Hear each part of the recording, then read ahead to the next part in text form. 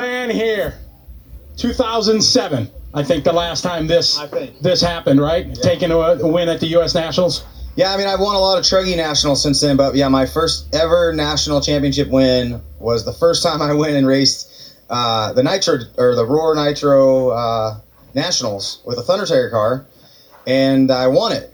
I was thinking, I'm like, here we go, Aiden's gonna get his first win at his first nationals like I did. I'm like, I'm not gonna let that happen. So, yeah, it's been a long time. I've obviously, I've been fast at all these things. I mean, I haven't made this main event in 2 years. You know what I mean? Like I said multiple times. So, yeah, great day. I'm glad to get that monkey off my back. It's been something that I've been thinking about. Like, anytime the Nationals are coming around, I'm like, dude, it's been like 15 years since you won this race. You got to figure this out. So, yeah, good day. Car was good.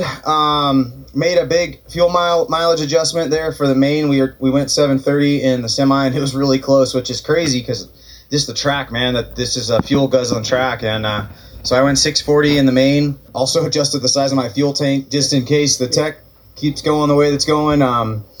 Yeah, great effort by the whole Mugen Seiki team, J Concepts. Jason for the entire hour and a half was walking, in between the semis and the main, walking around, taking temperatures of every section of the track, keeping us up to date what was going on.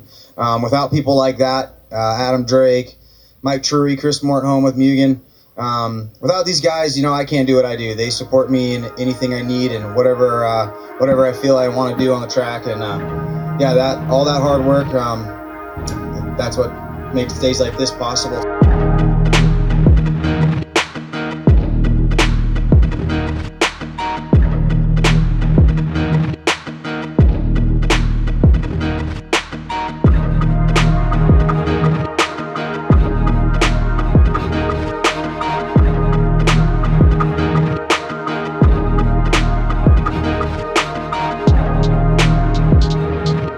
All right, episode 226. Jason Rona back from a successful trip at LCRC Raceway, Roar Nationals, 8-scale Nats. What's going on, everybody? Welcome back to the show. Easy for me to say. So how you doing? Good. How you doing? Doing good. Just chilling here with the in the what office. we got back there? What we got in the background there? Yeah, we got the national champion Truggy here from Ryan Mayfield plus the trophy. So nice. Mayfield taking the going back to back buggy and the Truggy, which I guess people are calling Ruggy. Is that what they're saying? Yeah, I don't know if that's my favorite name, but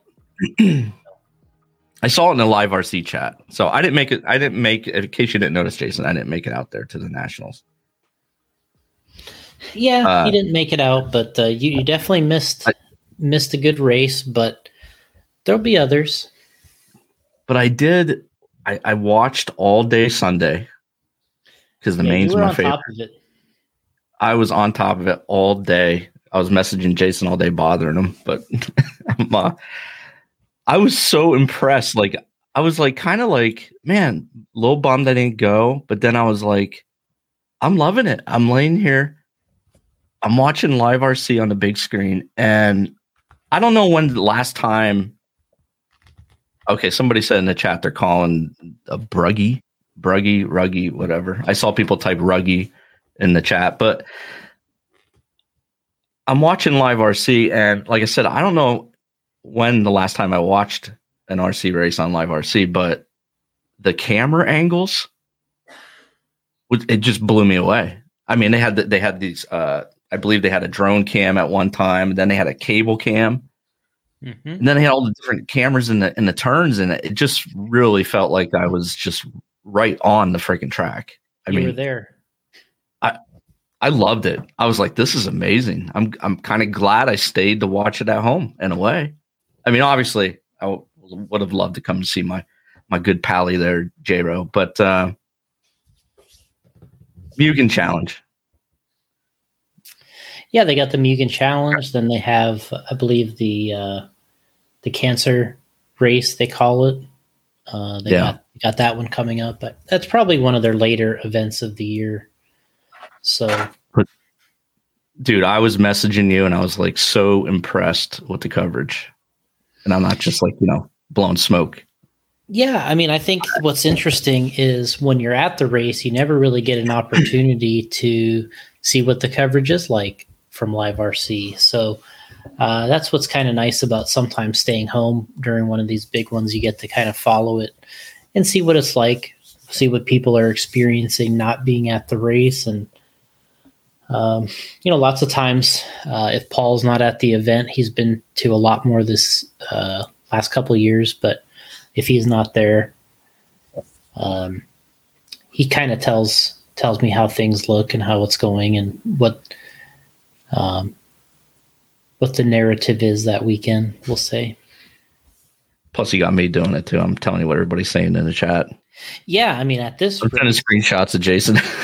Yeah, at this race, you were on top of it. You were doing that. You were doing that work. You were doing a little work there. So I'll push this up. Yeah, maybe it's the mic, Jason, because I got you cranked up pretty good. So how about now? Yeah, that's great. Yeah, again, I was just blown away, and I even said it in the chat in Live RC, and it's pretty good, man. It was really good. Yeah, I mean, when they bring the trailer in and you have a full or most of the crew there with Brandon, Scotty Ernst, and others, it's usually a really good show. It's the times when, it's kind of a part crew that they don't really have the full, the full crew there. So that don't turn out as good. But that one was great. I'm sure Nitro Challenge was good. I'm sure Silver State was good. So, yeah, an interesting, it's a long time being at any one track from, you get there on Tuesday all the way through Sunday. So, things get a little ornery between, racers and, it's just a long time to be somewhere and you're racing the same guys all the time. And if there's any kind of issues, sometimes they carry over to other races. And, but that's what the Nationals is about. That's why it's a little bit unique on our schedule, that and the World's a little longer events. So we haven't had one. We didn't have one last year. Didn't have a 2020. So technically, in 2019, Mayfield was the national champion in Truggy, and Spencer was the national champion in Nitro Buggy in 2019.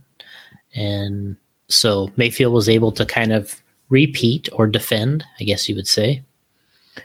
So now he's won 6 of these things, 6 of these Truggy national championships. And it's the first time in buggies in, I think you said 15 years? Since 2006. Jesus. Wow.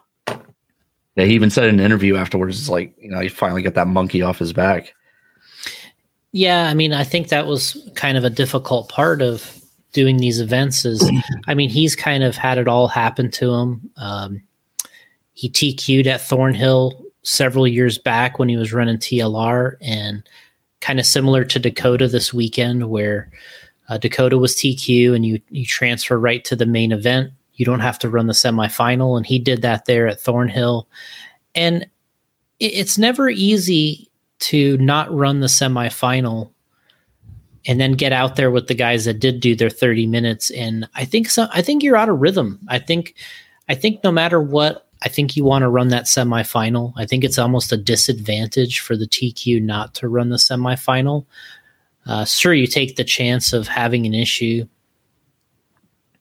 and not making the main, but it almost seems like if you're going to win, you really need to run the semi.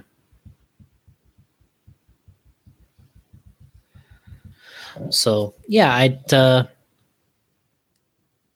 was good to see him get the win. And I mean, he was leading one, I believe, in 2007 with the brand new Associated car back then, and it was a 60-minute main. He had a lap on second place by the 30-minute mark, and his receiver went out. That was 2007.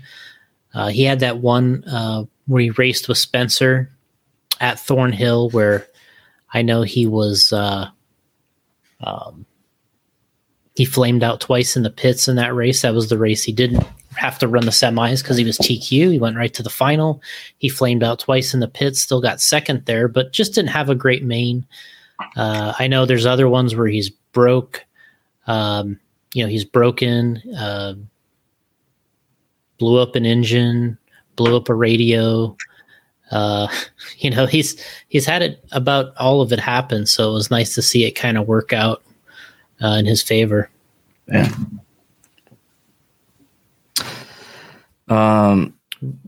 Really tough competition, by the way. Aiden Horn ran. I mean, we're kind of talking about buggy right now, but really tough competition in that buggy main from Aiden, who ran, the best race he's ever run in 8 scale. So he pushed him, ran good laps himself. So the competition was up. Tebow got 3rd, and then Dakota got 4th. So Dakota he had an okay main. I think he probably would have got 3rd. I think he probably would have got 3rd, but he was battling for 2nd, but he had a flame out on the track that he said that he was actually on power coming out of the corner when the buggy flamed out. So he's pretty curious about what that problem was.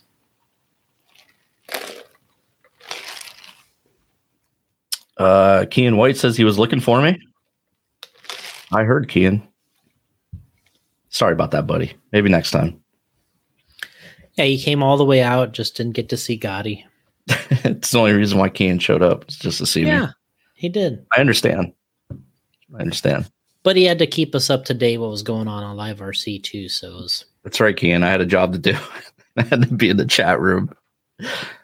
Oh man, I love reading those comments in there.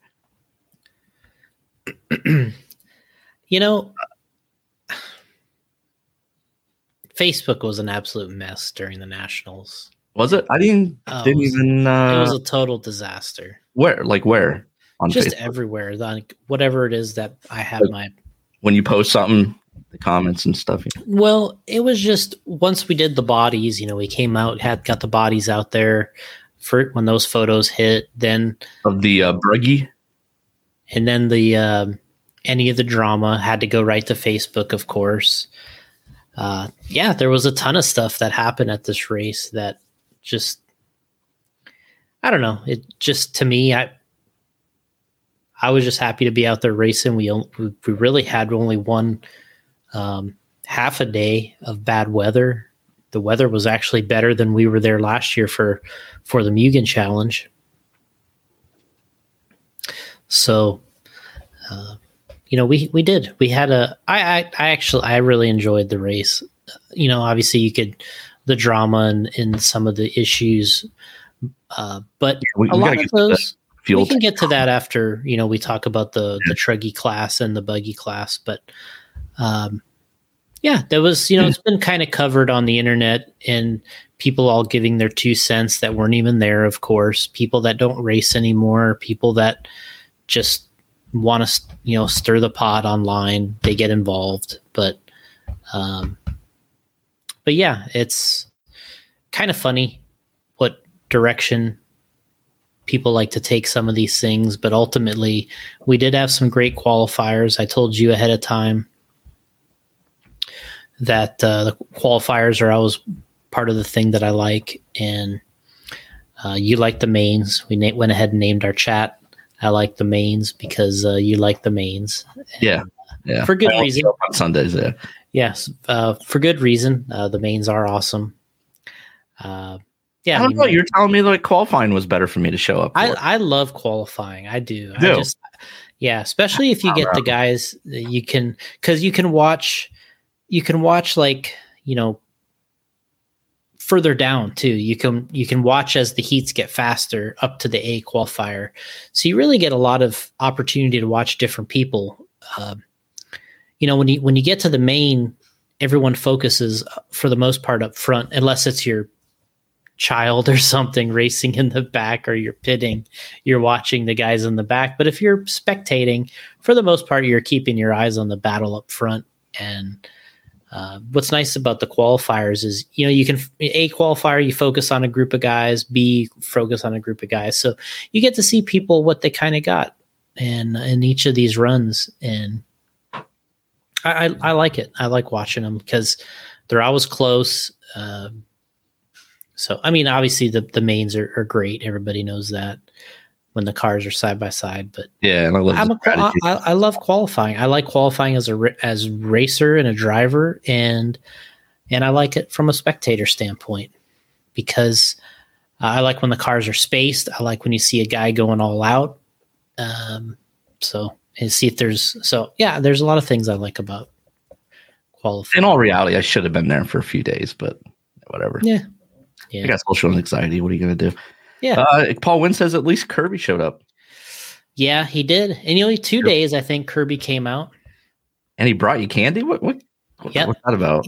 Yeah, he brought us a whole plastic bag full of what's that candy? Yeah, go ahead. What is it? Peanut butter cups. Oh, peanut butter cups. Oh, okay. All right. I thought you were going to say something like I forget what that candy's called. Werther's? I hope not. Those are horrible. Werther's Originals. Yeah, that's it. Yeah. Those are horrible. But he brought Reese's peanut butter cups. All right. And he said with his discount. Right. 5-finger discount. Yeah, he told me when he dropped off an iced tea for me that he wanted me to try, 2 Gatorades and all these candies, and he's like, in the end he said the bill was going to be $5,000, but oh right, $5,000, right? Yeah, mountain bike. Like, come on, man, how much did you pay for this candy? Yeah, that's a little inside joke there to $5,000. I hope we still have them. I hope we still got the candies in the cooler. Maybe Paul took them out already. Oh, okay. So Paul was there too. Paul was there. He was the one that drove the truck and trailer up to the race. Glad I didn't go then. No, I'm just kidding. Yeah, he drove the truck and trailer. We had the van and trailer. He had a full van. So we had Paul, Hannah, who Hannah's a full-time J Concepts now. So she riding along, Lee Setzer, then Julian Oliveris and his mom Maria. So had a full crew in the van. Jeez, got the lawn chairs in the back of the van there, and people sitting there. That's okay. Yeah, buckle down. I'll find you some pictures and you can put them up. So. That was Paul took off on Monday morning. They got there Tuesday. I flew into Harrisburg and I got a really, funny rental van actually. That's Sprinter. all they had. Yeah. Ford Sprinter, right? No, I got it's a little Nissan. The guy explained it to me at the desk. I'm like, well, what does this thing look like? And he said that he's like, you ever seen a flower van? He's like, when they deliver you flowers, this is the kind of van they use. So I'll send you a picture of that. Yeah, I don't think he did. It's really a little, just a little guy. Son Anderson says ENATs. I'm wondering LCRC might get the ENATs for next year then. Seems like I wish they would. I would say that they've had the largest turnout for the E-Nationals, I believe, in the history of that event. And then also the track that Dakota's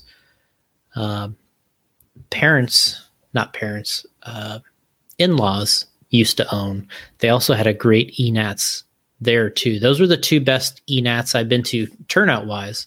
The track, the actual track location at A Main Hobbies several years back, that track is amazing for an 8-scale 8-scale nitro, 8-scale anything. I agree with Joseph here. LCRC should get the off-road nats. Get them all. Every year, every single year. I was there this is my 4th or 5th time being there now. I can't remember what it is. And this is by far the best the track's ever been. It stayed very smooth. I know we were all waiting for it to break up a little more the entire event, but I mean, it stayed smooth. And then that day that it rained, Saturday evening, and then when that thing came around on Sunday, it was just the conditions were amazing. So really cool to see. I know when we were there in 2012, John Pyatt was with us. He drove the truck and the trailer there, and we parked our trailer right next to the track, right by your where you had the RIP tent there, I think, that year. We were along that fence. The only thing is you had your tent blocked off on the back, but our trailer was butted up against the fence there, and that thing was covered in dust. And this year, obviously, we did have this, brought a trailer. We were a little further up, but for the most part, it's in good shape. Yeah. Yeah, they would build a nice 10 scale track. I think you would shrink it down just a little bit, but the conditions would have to be like we were running the mains in for the 10 scale cars to get around it these days. Or you just put sugar down and run the 10 scale cars. That's what it's kind of come down to a little bit with the 10 scale cars. I'm still getting you these photos, so I tell you what, it's the rainy season here in Florida finally. Is that what that is in the background? Well, outside, yeah, it's storming. Yeah. Yeah, I figured it was outside. Andrew says Jason Rona is the hardest working man in RC. I heard from Mayfield that you were running around there getting the tips for the track for him. You appreciated all that. Post interview with Scotty on LCRC. Yeah. And I had a few other people, Jason, message me the same thing. And that's the reason why, like, you're out there at these races doing work. Yeah, I mean, it's different these days than it was, I would say, in the 2007 days. We were talking about 2007, where Ryan was leading that race by 30 minutes. But, I don't know about the hardest working. I mean, can be debatable, I suppose. Dennis Rodman of RC. But what I've found at this race is, this particular weekend, is a lot of people are working hard. I mean, you got, for us, we got Paul running around, talking to the different drivers, and everyone's coming to him, asking him what to do, what tires to run, what would you do? They come to me, ask. But, really, Paul's done so many 8-scale races this year, and last year people are getting confident in his opinion and selections also. And I think that's what's different about racing these days than when, I guess you could say, I raced or when Paul raced, is we didn't ask anybody really what tires to run. We ran tires. So, we would pick our own product, we'd pick our own tires, and we would go with it. But these days, people like getting the input because I think they realize today it means so much on the track. What tires you are using and what compound that people they want that second, third, fourth, fifth opinion because they know it means a lot. And for me, I tried to a long race like this. I've learned over the years that, obviously the beginning days are important, but these fast guys if they're performing right, they can qualify well. But really the most important, as you pointed out, the mains,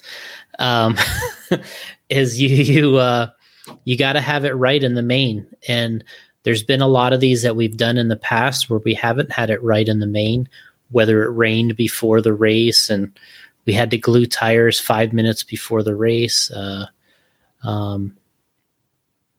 So I think that you kind of have to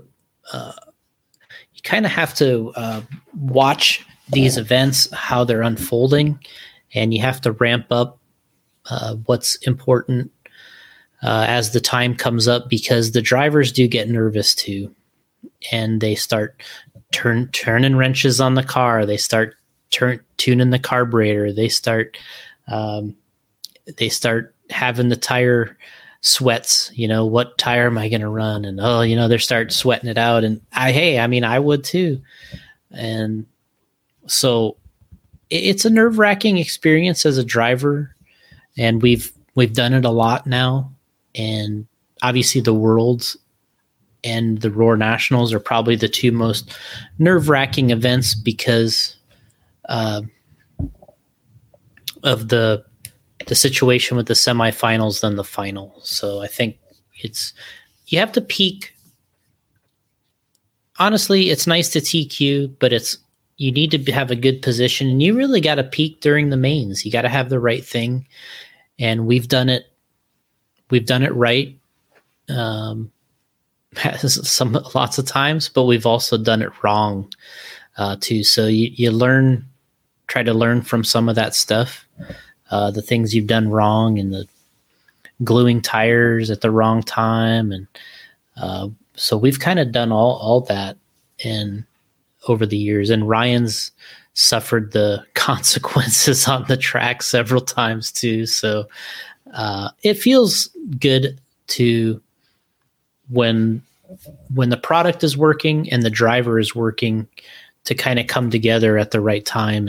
And that's really what's important about Nitro. Is I'd say one of the things that Ty Tessman has been good at over the years is when his equipment is working and he's one of the fastest, if not the fastest guy that weekend, he's good at taking advantage of that and winning when it's his day. And I've seen so many people that don't win when it's their day. And that's really tough in Nitro because you don't know when it's going to be your day again. Is there your car and the tires, and are you good on that track? Is that so when that comes together, you better win, because those times are few and far between when it all lines up. So that's what we've learned over the years, is the timing of it all.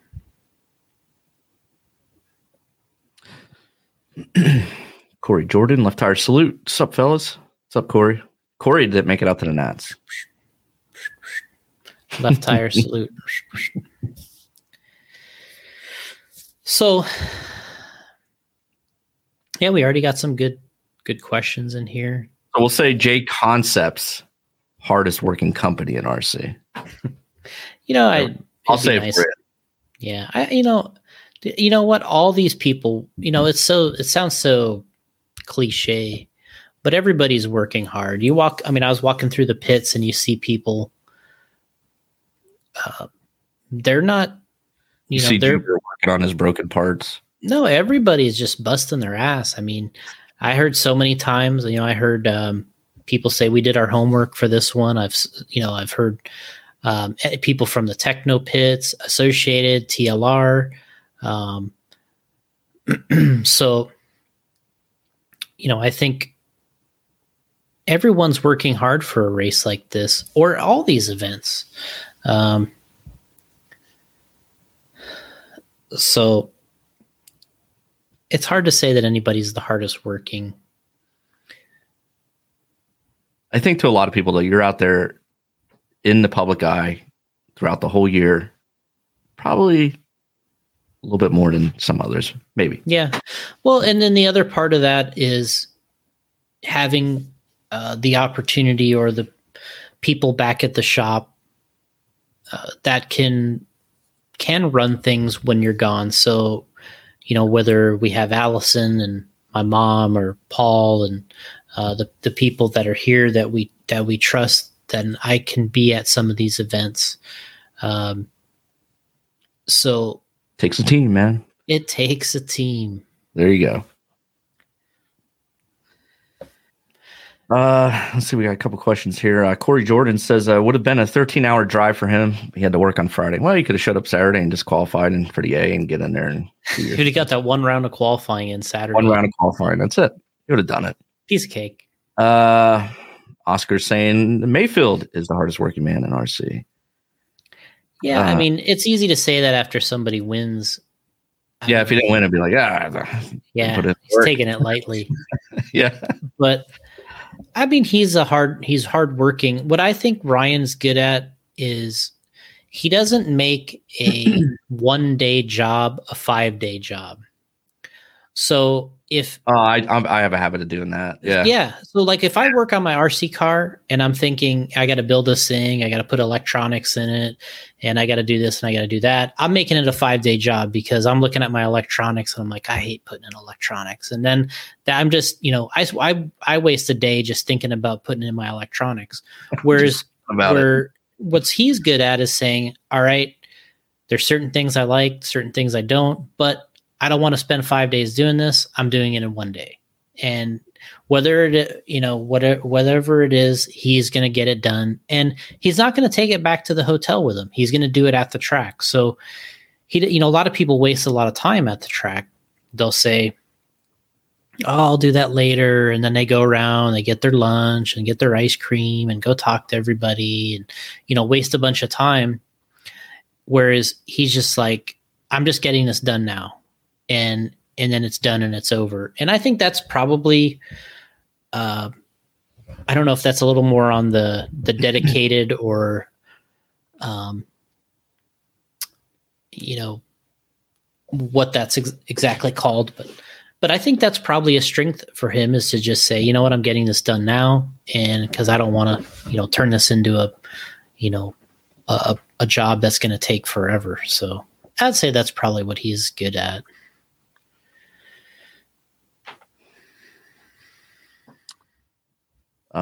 Kurt says Mayfield approaching GOAT status for 8-scale buggy. What does it take to get that, or what else does he need to get there?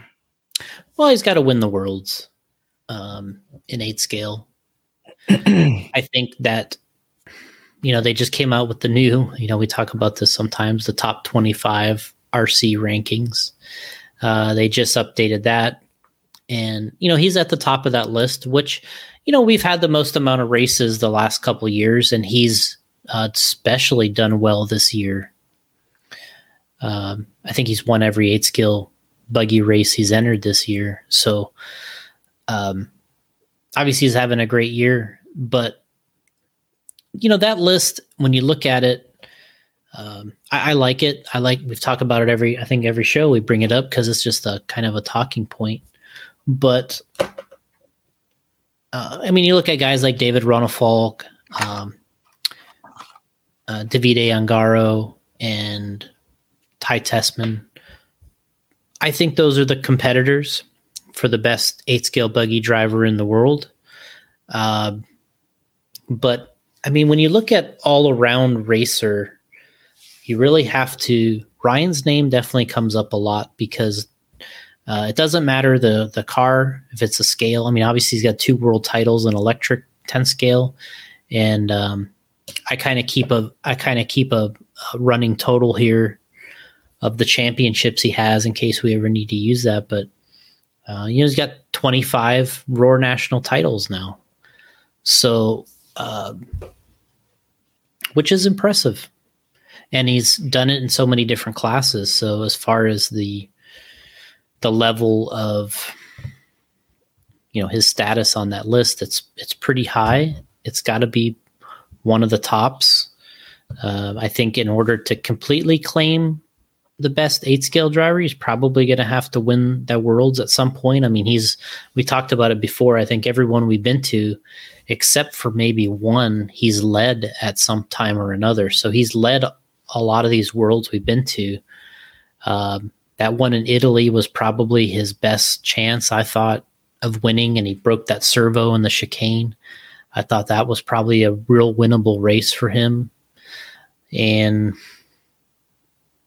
he was leading several others too. But yeah, I think he's a world title away from being maybe the best in 8-scale buggy. And when's the Worlds?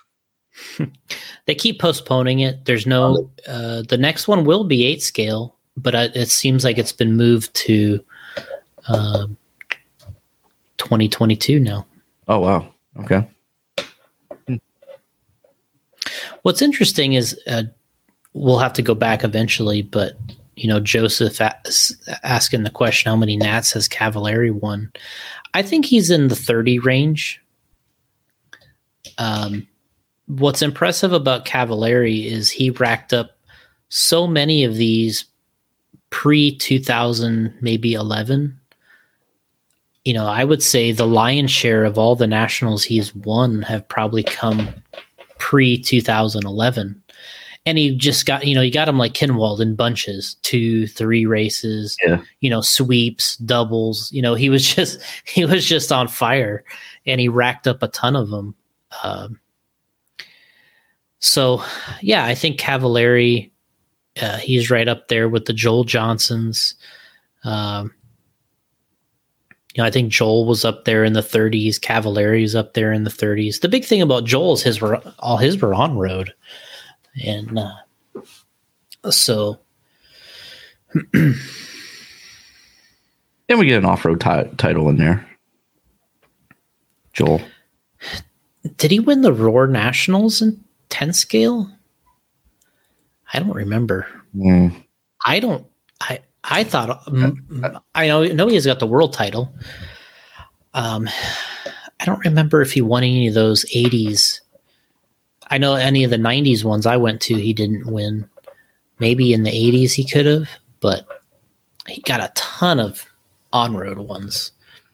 I think Joel kind of did them like Kinwald too. It was like 12 scale, 10 scale, 12 scale, 10 scale, 12 scale carpet. I think that's where he was racking them up.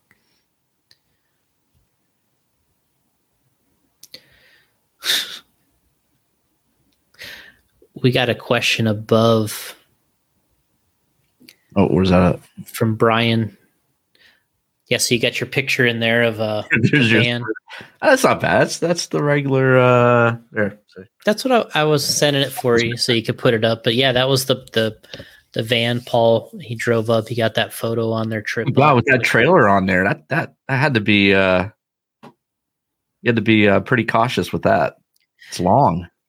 Yeah, I mean that's a 16-foot trailer we got recently. It's our first long trip with it, so it actually worked out nice. Had the AC going during the event, and Paul, admit it. You mean I could have been in the AC? Yeah, you didn't say nothing about the. I just thought we were out there in tents. No. You didn't say they had an AC trailer there for me to sit in.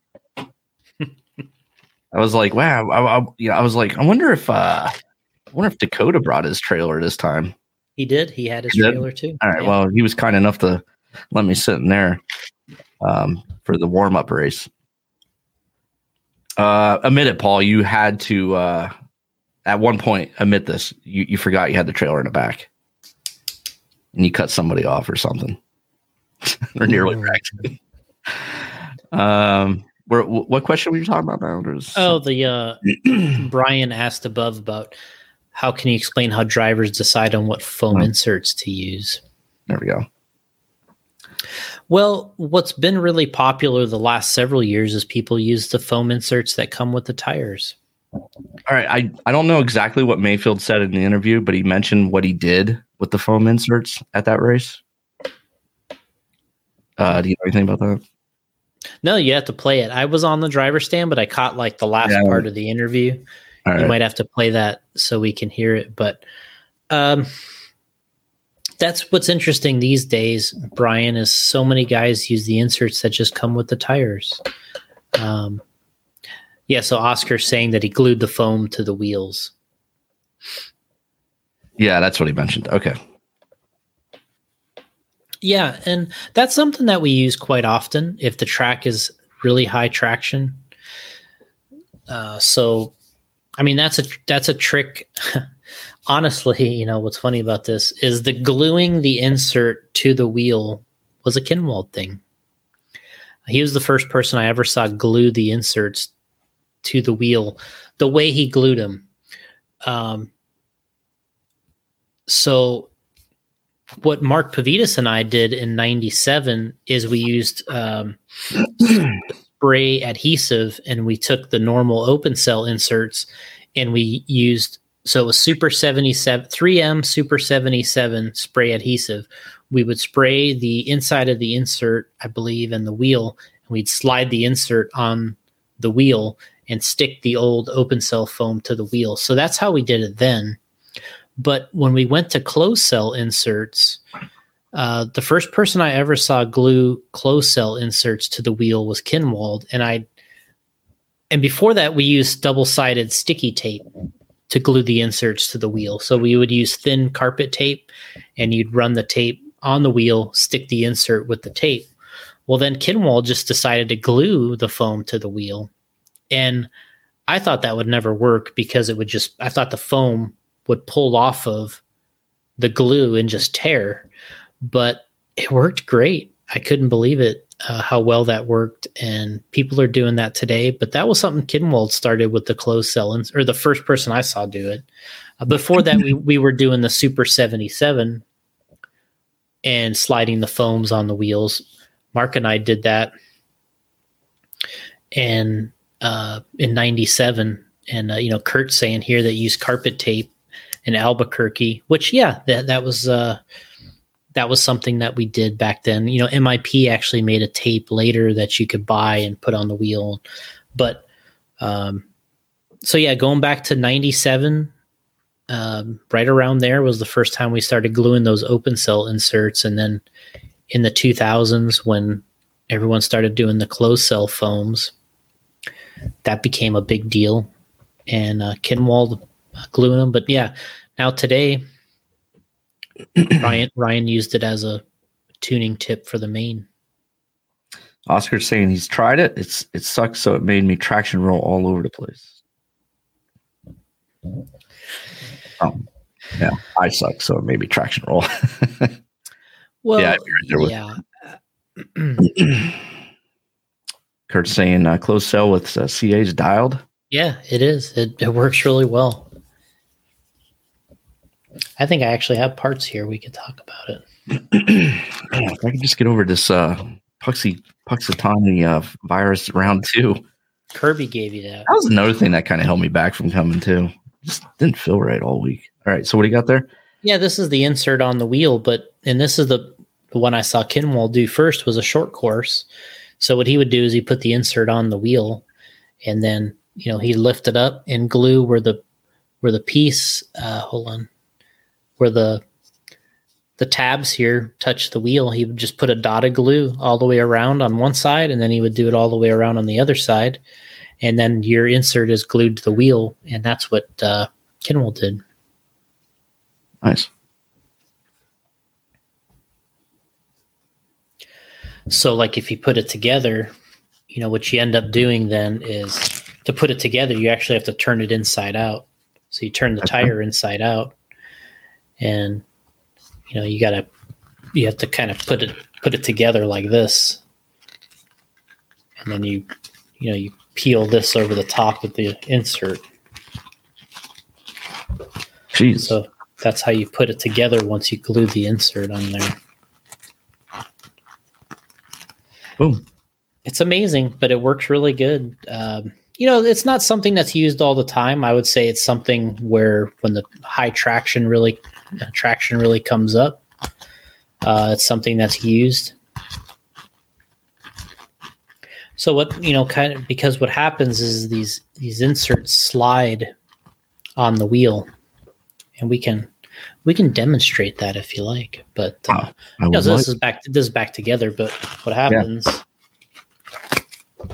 when you put this on the wheel is when you're driving, this slides on here. When you go into a turn, these the insert slides, with the wheel. So what happens is when you glue that, it makes that whole package a little bit more rigid. So there you have it. Paul Wynn saying, first set I ever glued was for Mayfield short course truck Super Nats, and I screwed it up and turned out to be the tires he won with. Yeah, he did. Damn, see that? Yeah, Paul glued a set of barcodes in gold for Ryan's short course there.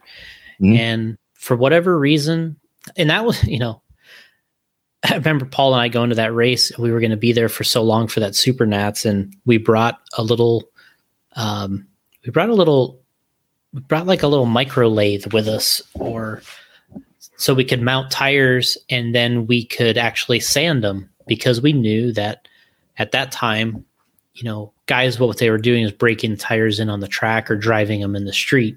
So we brought this little, I don't even remember if it was an Integy. It was like an on-road thing. Masami used to use them all the time. He used to put his touring car tire on there and sand the parting line. But we brought that. I think it was an Integy one Paul had from on-road or something, and we brought that and we would sand Ryan's tires. And this was kind of before you just heard drills all the time.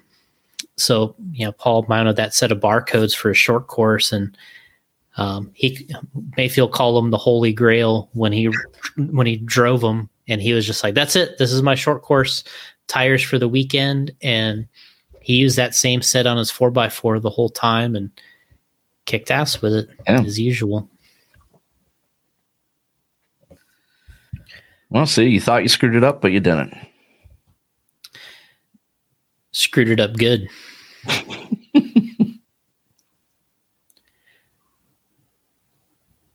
So we got, I think there were some other questions up here. But yeah, to go back to Brian, to decide on what foam inserts to use, like I said, the guys are sticking with the ones for the most part that come with the tires. I've seen every once in a while, you'll see people bouncing around to different manufacturers because they feel like, their one that they choose had a bad batch, or they just wanted to get out. I've seen Proline guys use AKAs, AKA use J Concepts guys using AKAs, people have been all over the place, but for the most part, in this recent, we've been using our inserts in our tires. But it changes. Sometimes somebody figures something out, and then that becomes hot for a little while, and then it kind of fades out, and then there's some kind of new thing. But I think what people are liking to do now is they're tuning. They're tuning on inserts more than they used to. Cutting them, cutting the inserts and the insides and. Yeah, the AKA Horizon thing we'll talk about towards the end of the show. We could talk about that. So yeah, you're making them stick around, huh? Yeah, make them stick around.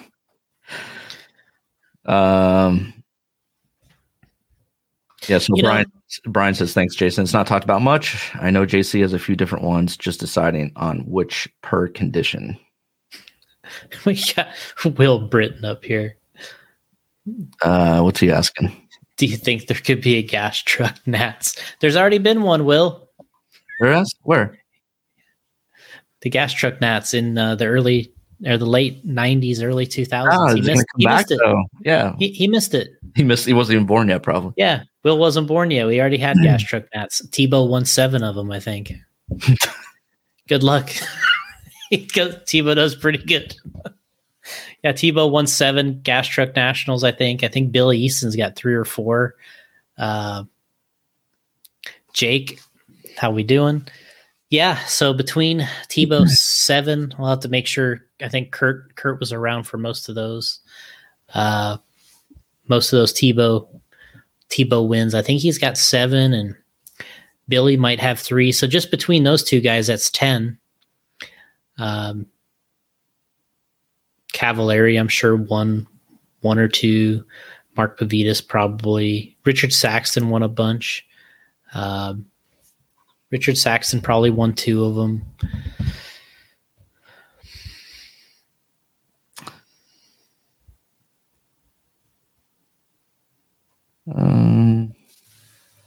So we got Jake in the room here now. What's up, Jake?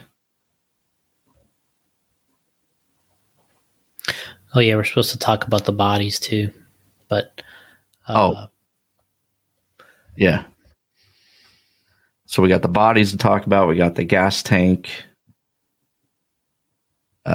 controversy to talk about.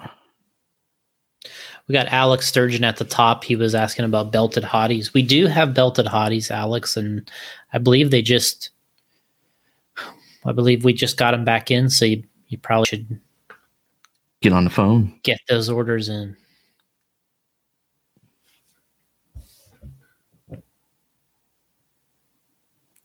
And we got Ryan Greening here asking about or stating that they should rename the Truggy class. Well, I don't think it's actually named Truggy to begin with. It's actually named 1/8 truck. Oh, So Truggy is just sort of a word that everybody uses to describe it because I think it's just kind of a fun word. And but I think it's technically in Roar called 1/8 truck, and I think before that it was monster truck. that's interesting. I think I think this is a real kind of a funny subject. He says those vehicles look nothing like a truck with the behind the tower design. Yeah, they don't. But either did they before. That's true. I got a picture to send you. Wait for this. All right. Is this something to put up on the green screen? Yeah. Oh, totally. Oh, okay. Watch this, guys. Look at this photo. Well, it's going to take a while here. I like the mains. Oh, okay. Yeah, I mean, to be honest, I've never really felt the 1/8 truck class or the Truggy class. I don't think they've ever looked like trucks to me. They were buggies when they started. There's been monster trucks.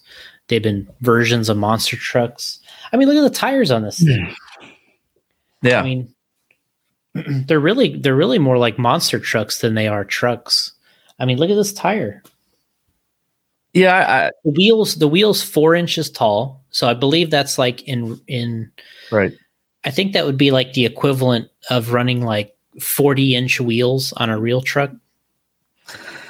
So, I mean, that's true. and these things are like 5 inches tall. So that's like, whatever, say it's 50-inch tires, which is like a monster truck. A monster truck tires are 66 inches tall. So the Truggy tires are, I mean, to begin with, I don't know what vehicle runs this kind of a tire and wheel, but to me, these things are just the races are badass though. See, look at my picture. Oh man, There it is. well, what's this now? Look at that thing. Good God. Say no to Trug boat.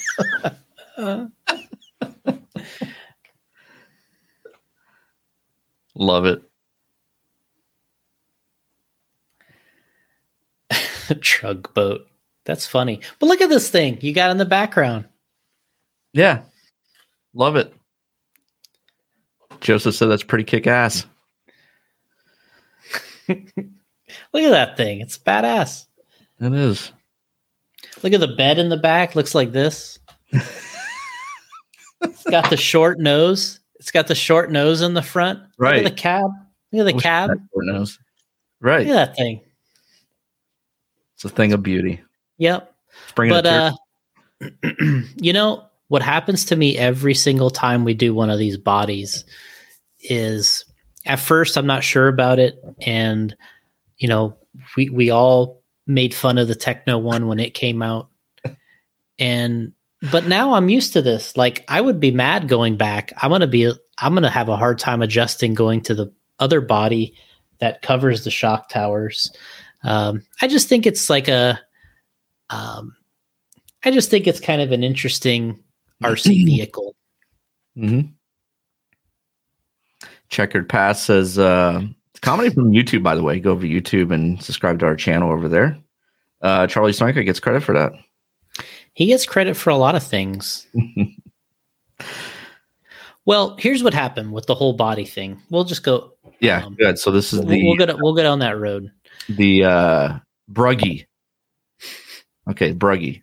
Though I saw people in chat call it the Ruggy. Yeah, I don't know where the Ruggy comes from. What's the R? It was RUGGY, and it was a couple people saying that was what it was called. But what's the R referencing? I have no idea. Okay. Maybe they were wrong, so it's Bruggy. But either way, that chat was going off the hook, man. I was sending you screenshots. So I think we did an interview.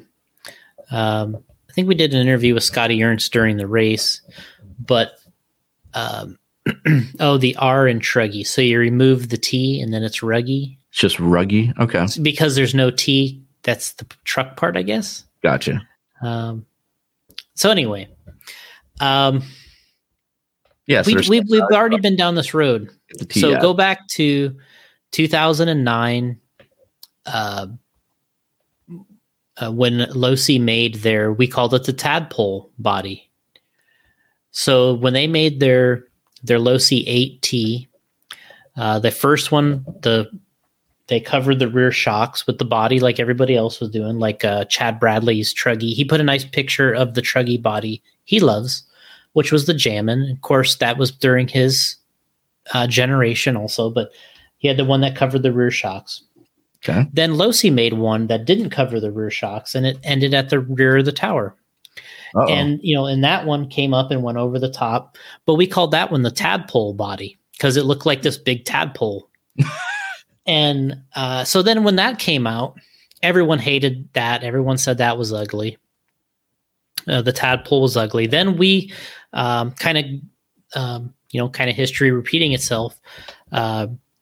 We thought it was time. We needed to make one for Ryan. So we made a Punisher Truggy body for Ryan's Associated Truggy. And this was 2009, 2010. I think it's 2009. I got the flyer in the other room.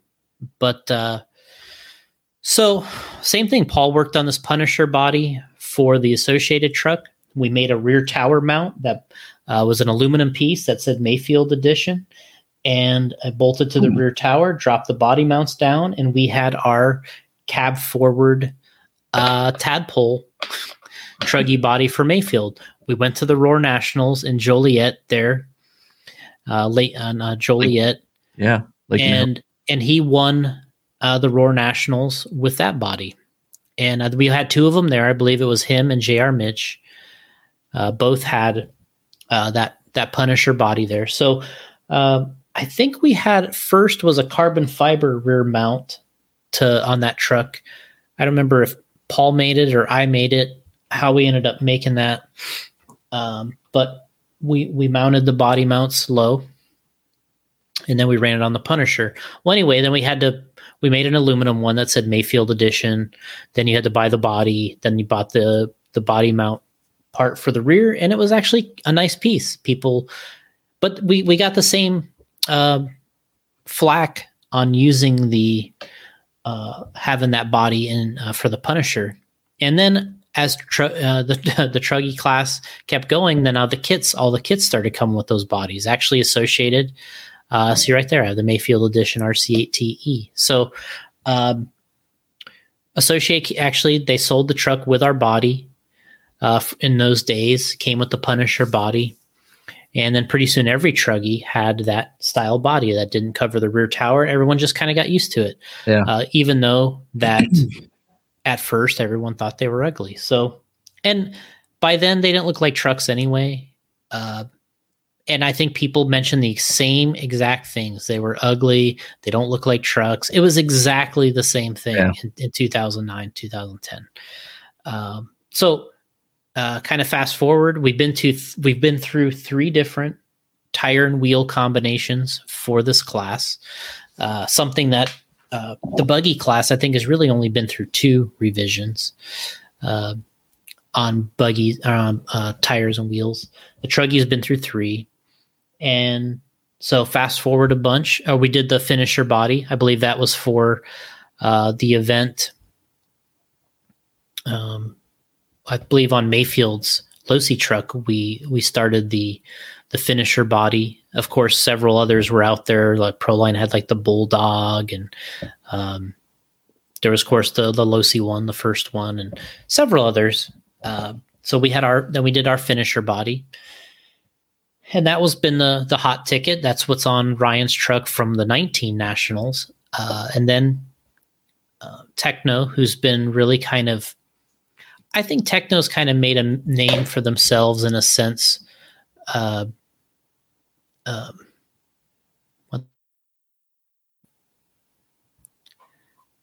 What is going on here? Anyway. No, you're good. So fast forward along, Tekno's been sort of one of the ones that has been really into the racing side of RC. They've been pushing sort of the limits of the looks of these cars for many years already. I mean, what they've been doing is a function look. The way that Tekno makes their bodies is they essentially just put steps and blocks over everything on the car. So it clears all the electrical, the servos, the cab is actually on their buggy, really kind of accommodates, their fuel tank. Their whole buggy body is kind of designed around the fuel tank. And they just have steps and everything everywhere else so that it covers the electronics and all that type of thing. So that's how they've been designing their buggy bodies for a while. And then when they decided to do a new truggy, which they've always had a really popular 1/8 scale truck, so when they came out with the new one, I believe it was we first saw it this body at the Southern Nationals in Louisiana. And I think their driver there, I can picture his face, but I'll come up with his name here in a minute. He's kind of their test driver, kind of on the road test driver. So he was running that body there and everyone was like, uh-oh, what are we doing? What's going on here with this body? And it was, that ended in front of the tower. So fast forwarding a little bit, they came out with that body to sell with their new truck. Everybody, of course, got on the internet again, and everybody said it was ugly and didn't look good and all these type of things. And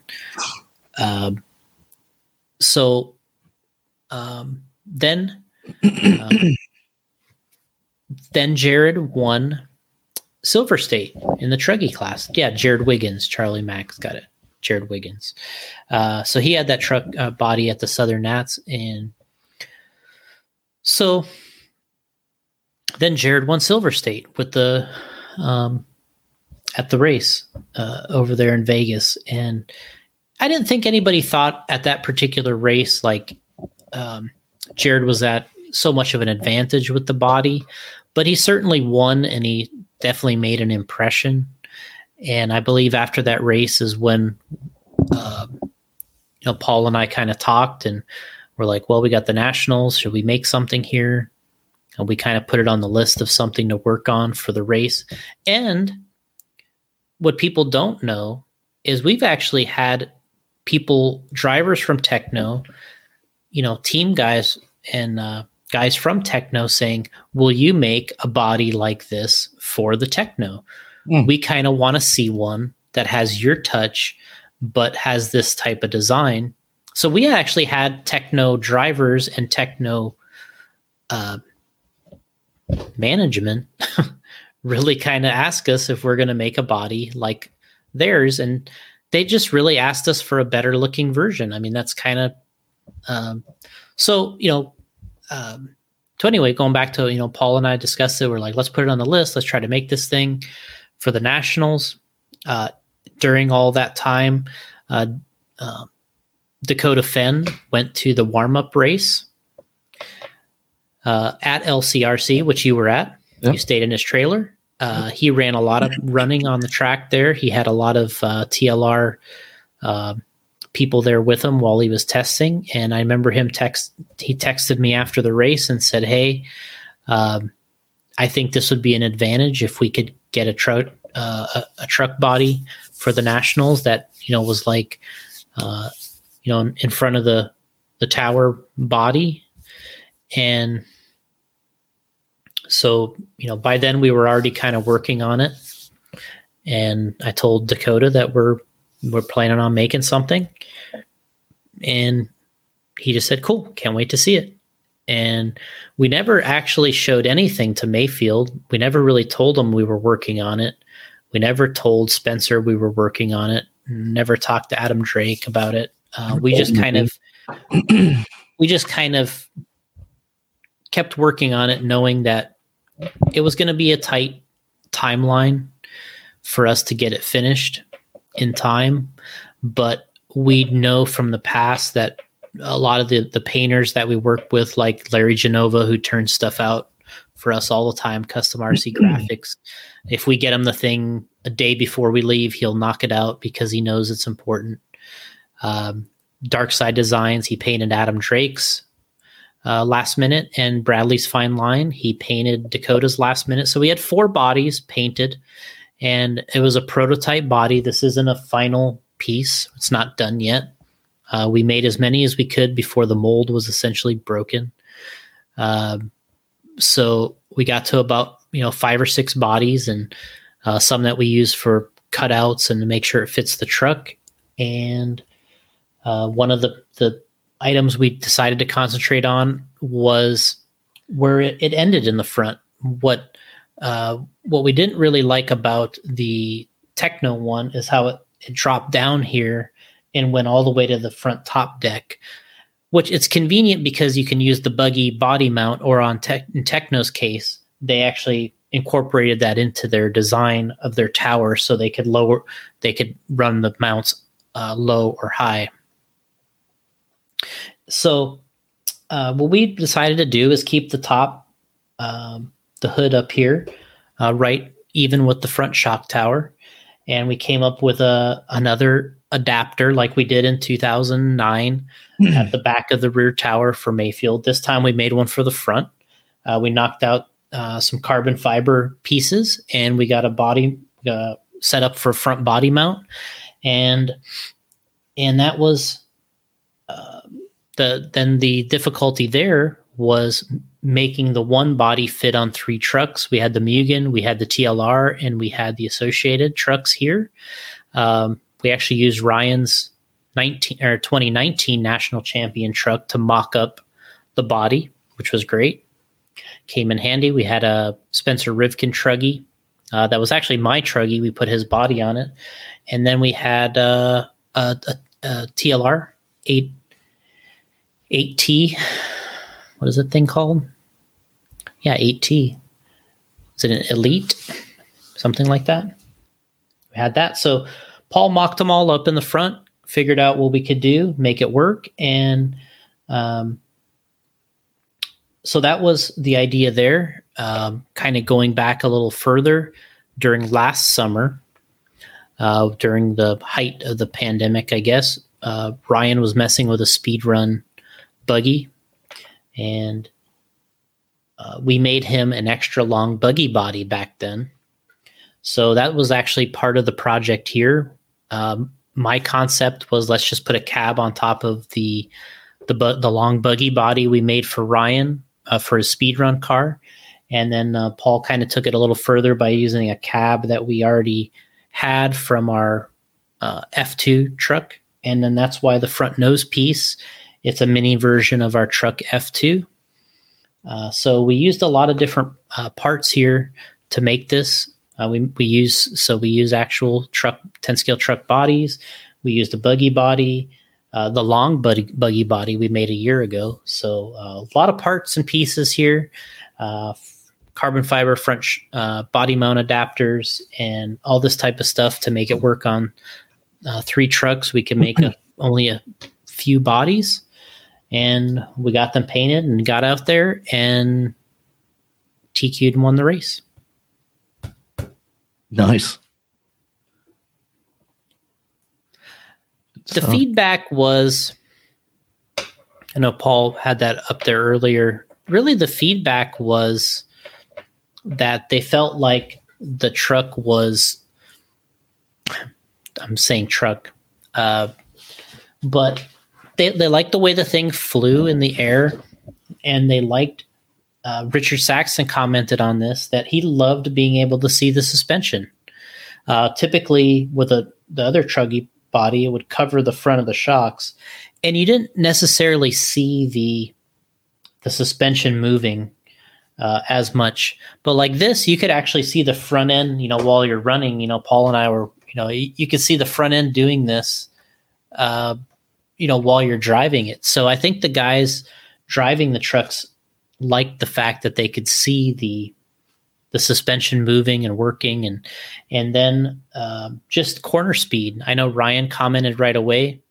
He ran the body one time, and he said, "This is better to me, and I'm running it. I'm sticking with it." And his corner speed was up. He said the Mugen typically doesn't turn as much as maybe say the Losi truck or maybe the HB truck doesn't quite have the steering that those trucks have. And he felt like this body definitely kind of helped him on the track. So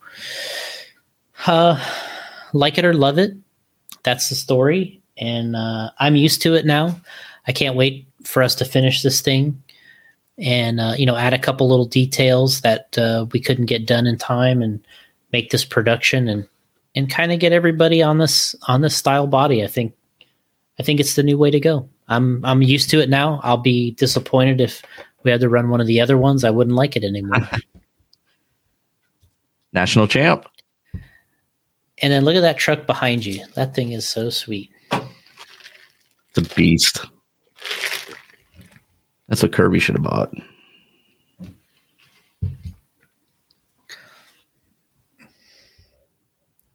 So we got Matt Adams. Matt says, did you consider making one in the same style that the cab would go over the side pods more? Yeah, what he's talking about is moving this side of the cab out this way more and down. Okay. Why? I think he just feels like he probably doesn't want this horizontal edge here as much. He feels like if this is wider, then it'll maybe look more like a truck. I don't know. I honestly like it like this. There's a couple things that I would like to do to this, but I'm not going to say. Looks thinner. Just slim down.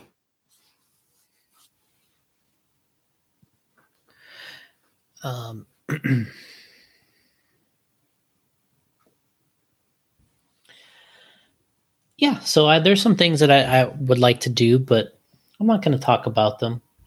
Oh, okay. Just have to wait and see. Yeah, we got Chris Trudeau asking about it's a progression of the monster truck class.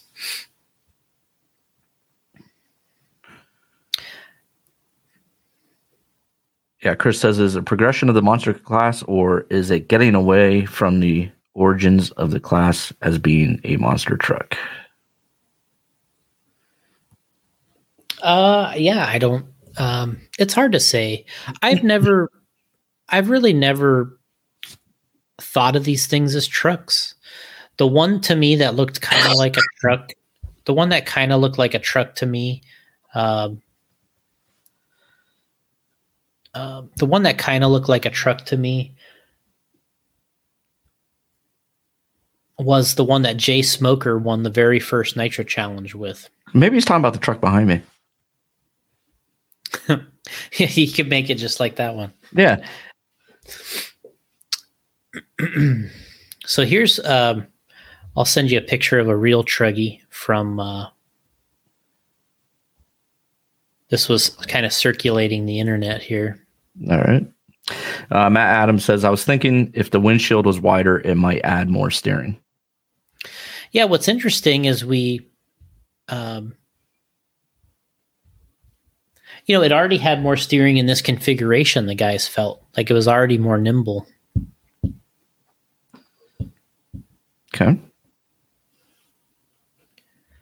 So... Larry says, what tire did Mayfield win? And that's on LCRC is always a tough track with tires. I'll answer that. J Concepts. I got another good picture for you.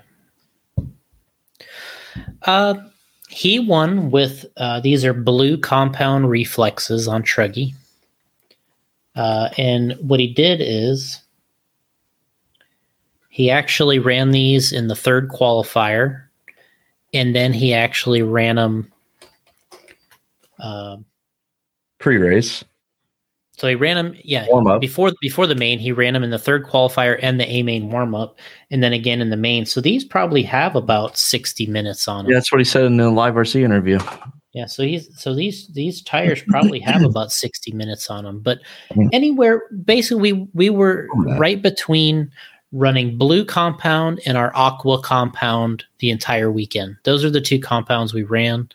We just bounced between the two of them depending on how hot it was, time of day, how grooved it was. But he settled on the blues because that Truggy main was, when did we say that started, Gotti? It was about 12 o'clock. I know we had a big debate in the chat when all these races were going to start, but why is my glasses so crazy? But I think it started around noon. What? I think the Truggy A main started around noon. Oh, yeah, somewhere around there. And he felt that the track wasn't quite hot enough yet to go to aqua, so he ran the blues in this. Okay. Interesting. Lynn So is I sent you another photo of what they have a Truggy class in the real life. You know what? I'm not afraid to admit this. I did not know that. Oh, okay, I've seen these. This is a Truggy? That's what they call it. Oh, okay. Good God. The RC ones looks way better. All right. Lynn is asking, are there any rules against putting vents in a Truggy body to let air out? There are some rules, but typically what we used to do, I got another photo we'll share. We already got a big hole up here for the fuel tank. And then we put a hole in the side here for using a fuel bottle. And then we got a small hole up here where they tune the high-end needle on the engine. But with the other bodies, we started cutting the window, passenger and driver side windows out. And then later on, we were cutting the back out a little bit.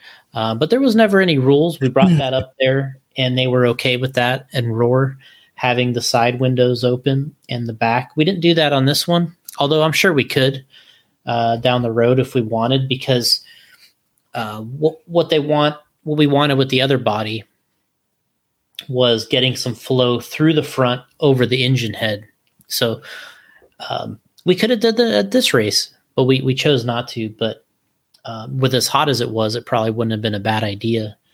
I think where things get a little sketchy, if IFMAR actually has a dimension that you have to stick to, and their cutouts actually have to appear on the body. So there has to be a scribe line on the body, and they have a dimension for it in IFMAR. Okay. I see you got up our Truggy picture now. Yep. There you go. Yeah, the RC ones look way better.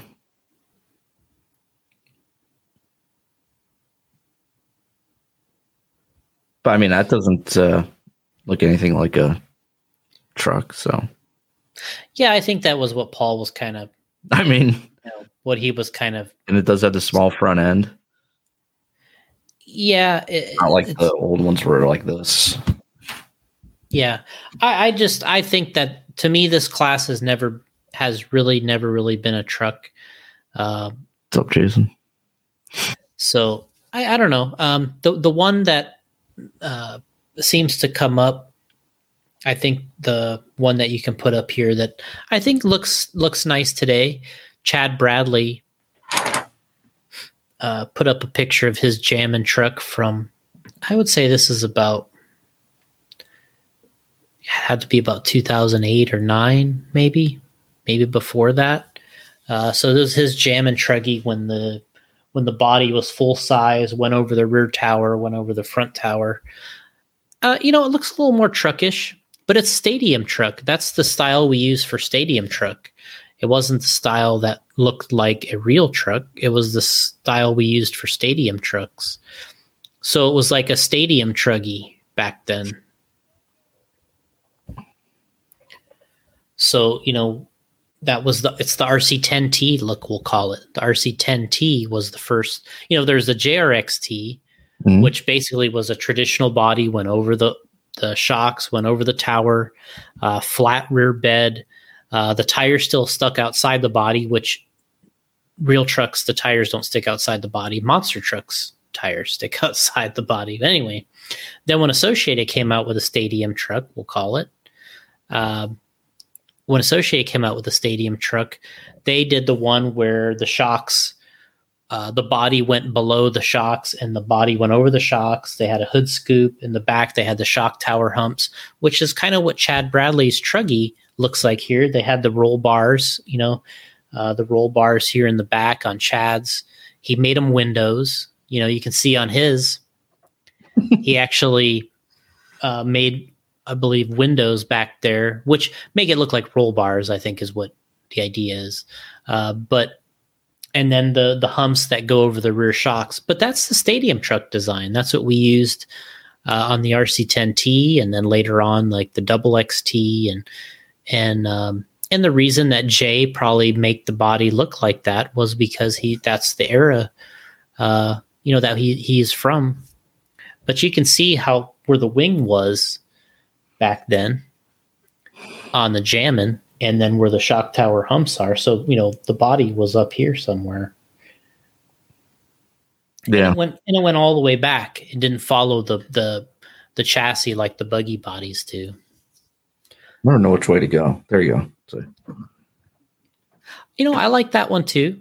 Yeah, it looks badass. But what was, honestly, what was kind of interesting about that body is they got more damage. They got, really? Yeah, we damaged those bodies more than we damaged these, it seems like.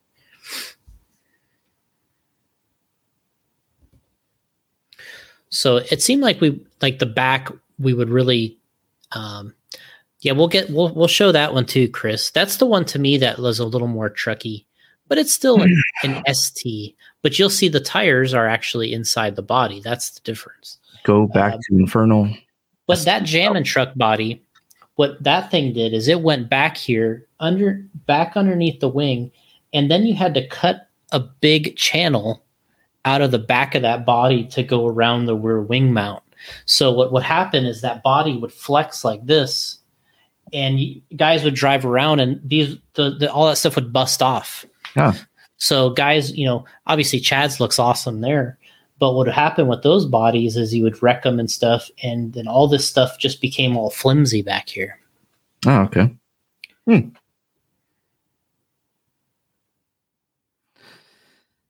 Troy says, for me, I had a hard time telling if it was a truggy or buggy class without looking at the screen for the class. I get it for performance. I just wish it was more like a short course look. Yeah, I mean, if you wanted to put a short course on this, I mean, think about how big this thing would be. Yeah, I mean, the body would have to be this wide. Good God. And I'm sure it would be kind of a neat look. But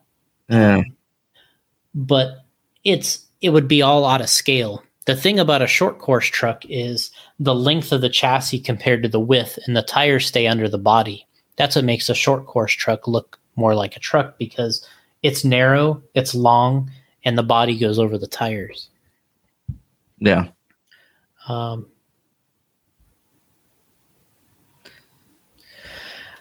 So there was another picture we were going to send. Oh, let me find that one with, you can talk for a second. I'll find the one with, I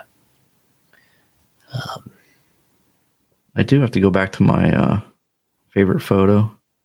There you go. Let me get the one. Yeah, Troy's got a good point there. And I've seen it myself. When you're looking at the stuff, you have a hard time determining which one is which. And honestly, I got this this picture here of the Inferno, and the tires are still outside of the body. So it's not 100% like I remember it. And the tires are ugly, but that's besides the point. So I'll send that over, put that up. That's Jay Smoker's 2000.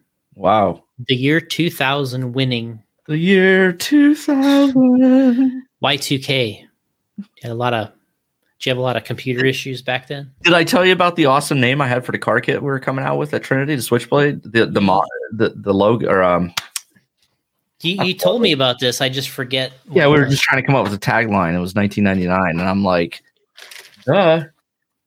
Y2K ready. Yeah. Yeah. Y2K ready was perfect. I pitched it to them. Tony P turned it down.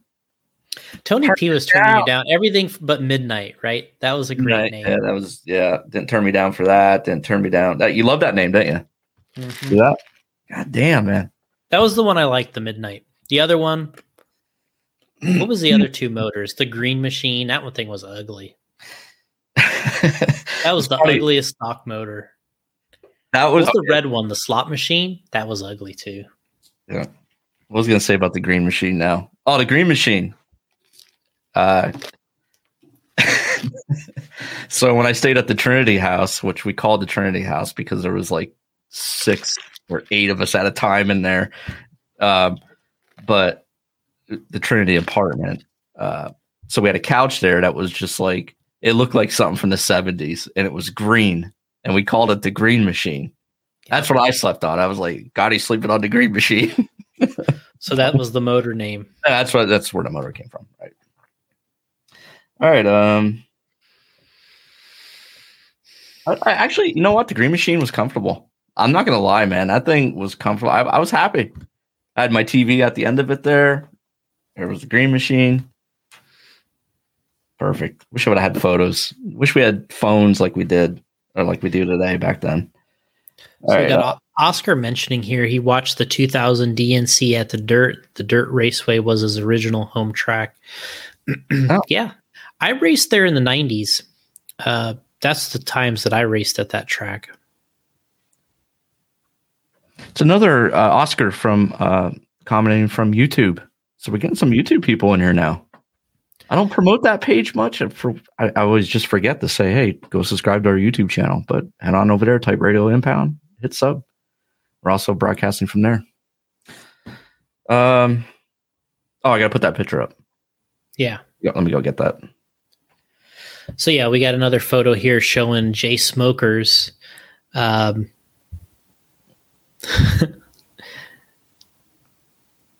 got to find one of my favorite photos. So we're going to see Jay Smokers 2000 Dirt Nitro Challenge winning Truggy. There it is. And look at the horsepower he has coming out of the hood of that thing. Oh, man. Let me look at that. Yeah, look at the horsepower. Wow. Oh my God. Anybody got that thing going around a track? They did not work very well. I mean, you can see how it all right, you can see how narrow the tires were, like a buggy. Yeah, we'll talk about that, Alex. That's pretty funny. Hey, Oscar, I appreciate you doing that. Make it look like more people are using YouTube.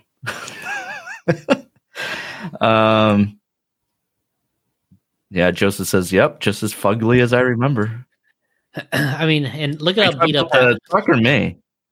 Look at how beat up that body could be any worse than having this face with that photo. Good God. So what else are we talking about here? I'm going through the comments coming in. Will DNC ever return to Fear Farm? Not that I know of. I think the Fear Farm is still out there. I believe they don't have a permanent driver stand. Like they have to roll in a trailer or something like that. Oh. And Paul's got a question about the slot in the rear of the body. It might have been a pull start. That could be what it was for. Oh, yeah. It's got to be. Wow. Yeah, so that was the 2000 winning Dirt Nitro Challenge, Truggy there.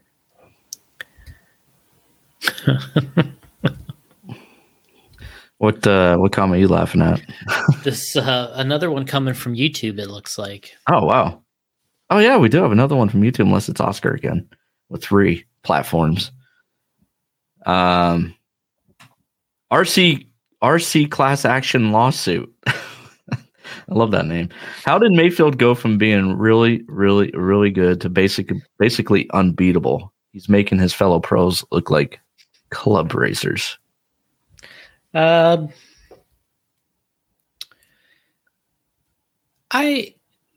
first of all, I don't think he's obviously I know he's using unbeatable as just part of this, but I think that he's always had the ability to dominate. He's always had the skill to dominate and the speed to dominate. But there's, like we talked about earlier, there's a lot more to it than just being fast. It's a huge package with the 8-scale cars. And between the car, the engines, the tires, just a huge package that goes along with winning these races. And I think his driving style really suits 8-scale, and I think that's one of the things. What's interesting is he started in 10-scale, of course, and he's got his world championships in 10-scale. But I think the 8-scale probably suits his style even more. And but what's happening now is he's getting to the point where he's had so many bad things happen in these races that he's learning from them, and he's able to he's incorporating all these bad experiences now into good results. So, over the years, you've broke out, you've lost races because you broke. You lost races because you flamed out. You lost races because you ran out of fuel. You lost races because your tires came off the wheels. You lost races because, you flamed out in the pits, or, there's so many ways you can lose these races, and he's had them all happen. So he's lost all these races because of these different things. And I've been there when they've happened and been a part of it.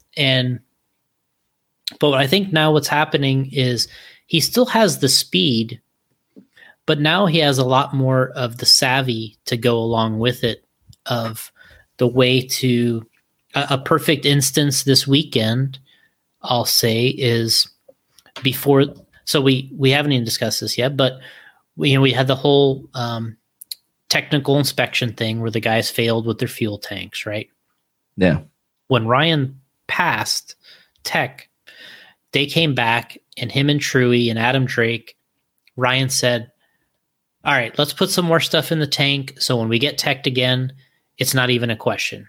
Like, it's not even close, because now we're running a 60-minute race. So right there, that's one. He said, I'm not going to make it close again with the fuel tank. Let's put more, let's make that adjustment right now. And then I'm going to pit at 6 minutes and 40 seconds. I'm not going to pit at 7.5, because the one thing he knows is as these races go on longer, the cars never get better gas mileage. They only get worse gas mileage.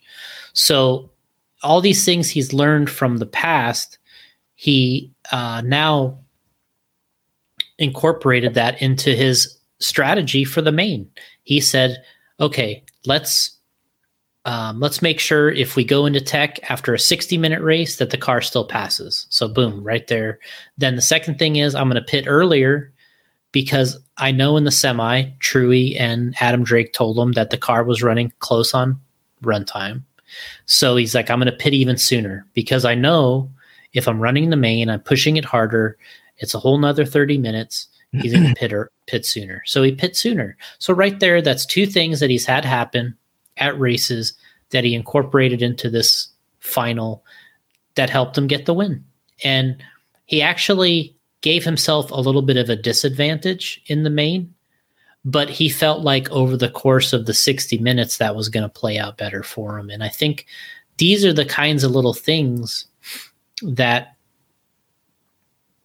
that he's using that's helping him win these races. And that's just a small part of it. But the other part of it is the savvy on the track, is, looking, seeing it as a big 60-minute race instead of seeing it as a short 5-minute race. It's, did I get a good start? Check. Good start. Am I in first, second, or third? Check. Yes, I'm there.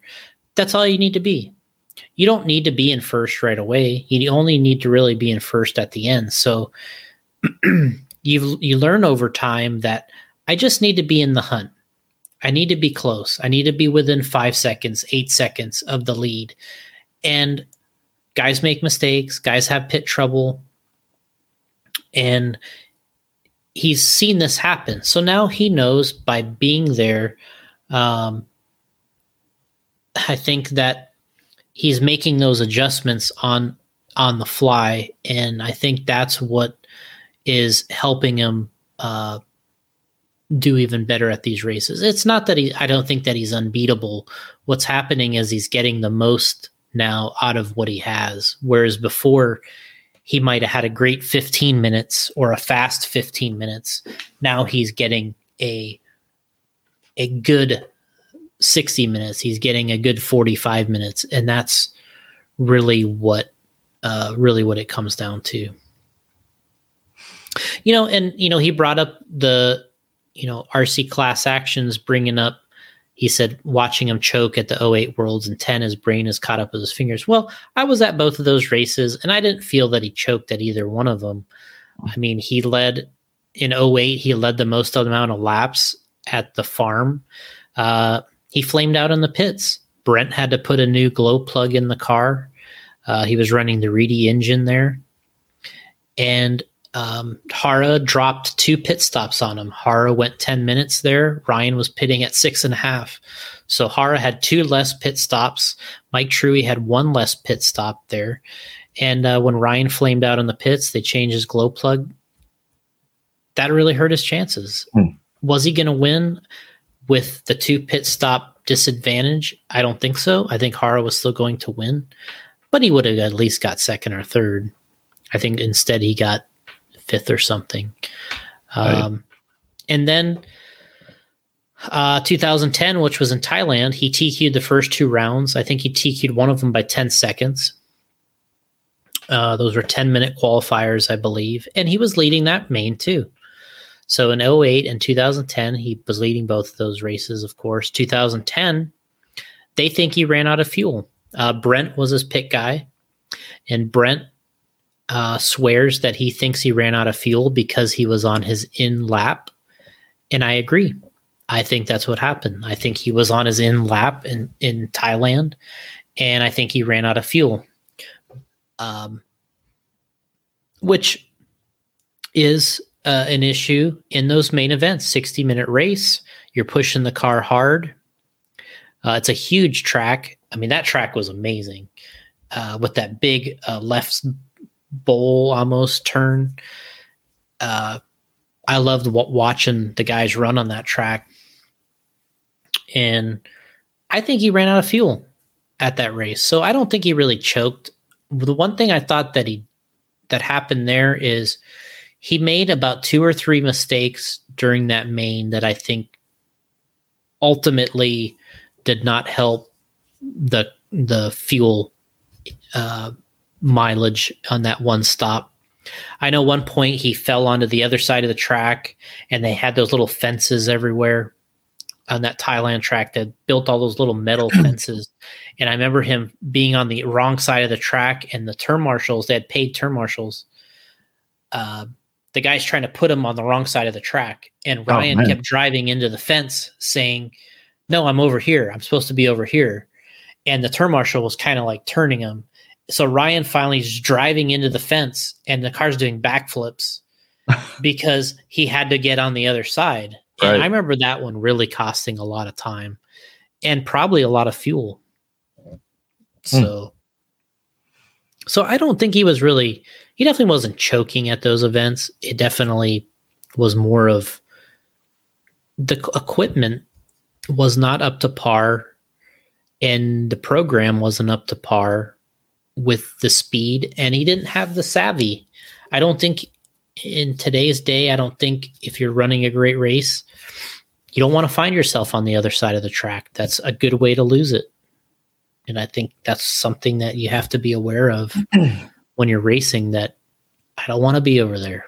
And that's the other thing is when you're running a main and you feel like, I feel like if you jumped onto that side of the track, I feel like you're going to avoid that. You're going to jump that section differently. So anyway, got a couple more comments here. Yep.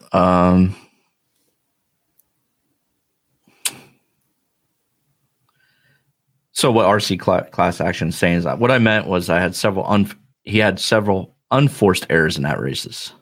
Choking, not the best term. I agree. Yeah, I think that he's right. Yeah. All right. So speaking of fuel, you're talking about fuel there. How do you guys feel? And this, we're going down the fuel tank line here. How do you guys feel about the fuel tanks? On how the fuel tanks are tested after these Roar events? Do they test at the right time, right after an hour-long main when everything in the car is still hot? Or should they let the car fully cool down before they even touch it? Well, number one, I believe the rule states that they do tech it right after the race. And so the car comes in after the race, they tech it. Well, in this situation at the race, not only did they tech it then, they teched these guys 3 more times. So it wasn't like the car came in to tech, they tried it one time and said, oh, it doesn't pass, and set it to the side and you're disqualified. They actually gave these guys every opportunity for that thing to be legal that possible. Those guys in tech did not want to disqualify Gord Tessman. Are you kidding me? I mean, he was on him like a hawk, man. I mean, if you look at these pictures, I mean, the tech guy's here teching and Gord is right here. I mean, the last thing I'm wanting to do is DQ either one of those guys. And I think that was the case. But when it kept coming up that they let the car cool down, okay, 15 minutes, 20 minutes, 30 minutes. I mean, we were waiting there a long time. I mean, you were commenting in the chat, Gotti, like, when is this thing going to start? And I'm like, these cars aren't even close to be coming out of tech yet. And they gave them every opportunity for them to tech right. They didn't want to disqualify them.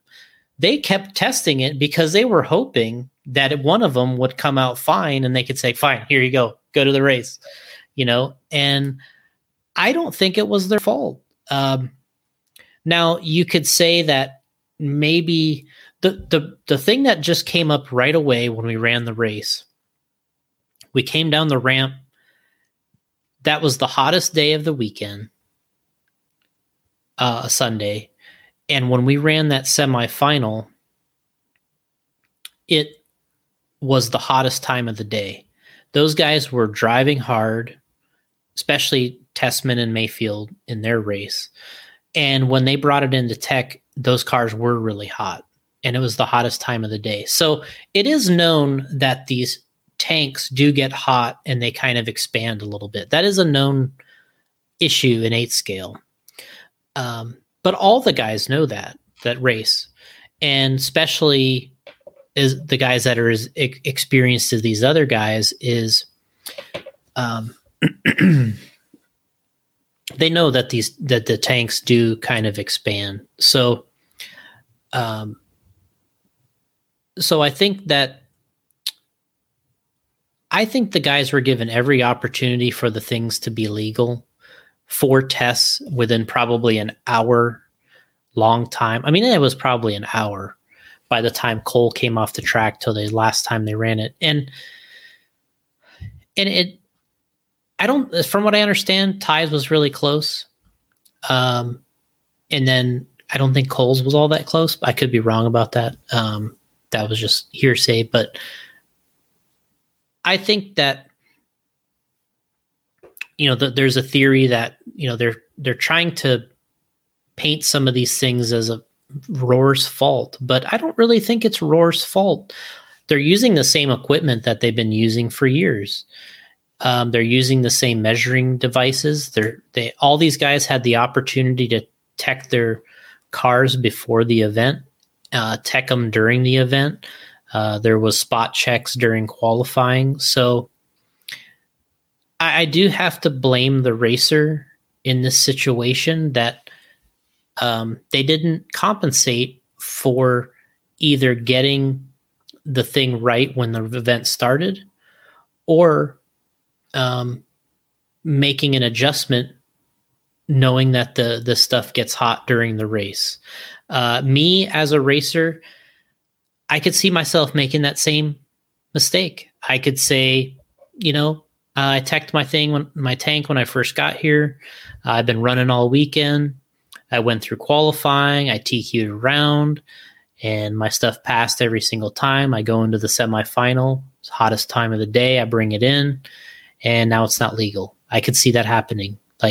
In the rush of the moment, you're trying to do everything, mount tires, work on your car, get up to speed, TQ, whatever. You don't fine tune it the amount that maybe you should. And I think that the issue of the tanks expanding when it's hot was the number one factor. Now, that was for sure a big part. And there's people been DQ'd before. These aren't the only two guys that have ever been DQ'd. Yannick Agwan got DQ'd at the Worlds in Sweden. I can't remember what that was, around 06, I think, 2006, after the semifinal.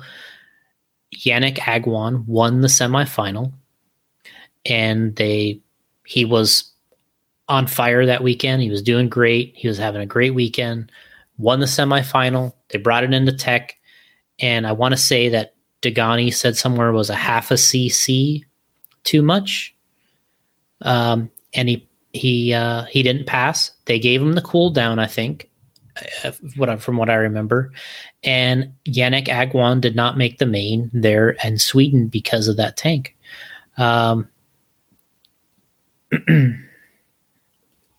So, and the other thing that these guys were doing is they brought, to try to get past tech and into the main, the guys were bringing up fuel that they put into ice to try to make it colder. They were bringing up water instead of fuel to try to make their stuff legal. So, there was some shenanigans kind of going on, like the Silver State that Chris is alluding to, where they had Mayfield is on a video saying that it's water, and it was water that somebody was trying to pass off to make something legal. So it happens to these guys. Mayfield's gotten DQ'd before because of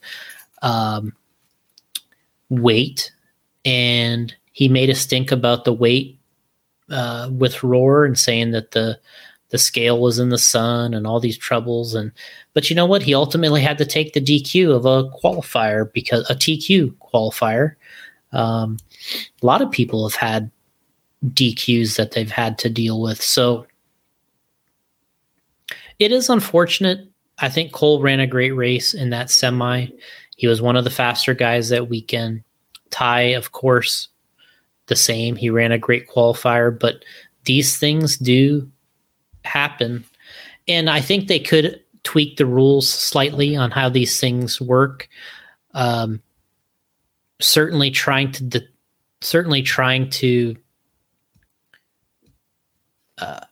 predict how much your tank is going to expand when it's hot is probably the number one thing. Is how do it was legal when I checked it before, but now after a race in the heat, it did expand, and now it's not. So that's something that you have to compensate for, that it's kind of difficult for the racer to do. And that's kind of where I would feel bad, especially if it was me. I'd be like, all right, well, I teched this thing before the main, it was fine, or before the semi, and now after I ran, it doesn't make it. But they don't see it that way. They see it as it come off the track. Now, people were bringing up pre-tech, which is what they do at Nitro Challenge, Silver State. Before the A main, they make you bring your car into the container and they check your tank and everything before the main starts, which is a great way to do it because when the race is over, it's over. You don't have to go back to tech. The only problem with pre-tech is when you take your car out of the container, there are guys that will take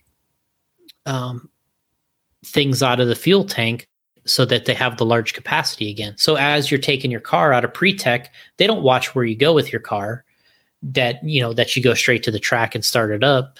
So you could, monkey with your fuel tank a little bit and, pull out the spacers and everything that's inside there and, change it all up. But I think that's why pre-tech is not done at these events like Roar or the Worlds, because you can alter it between where it's teched and the track and nobody's technically watching you. It's tough. The tech, that's what people aren't used to. That's the whole problem with this race of Roar. People aren't accustomed to following rules. They run races where there's no rules. So when the rules become, everyone wants to run these big races, but when now all of a sudden there's a rule book and they're, for the most part, they're being teched on certain things. I don't think the racers are accustomed to it, and it becomes everyone else's fault when the stuff isn't legal. I mean, we were measuring wings when we got there.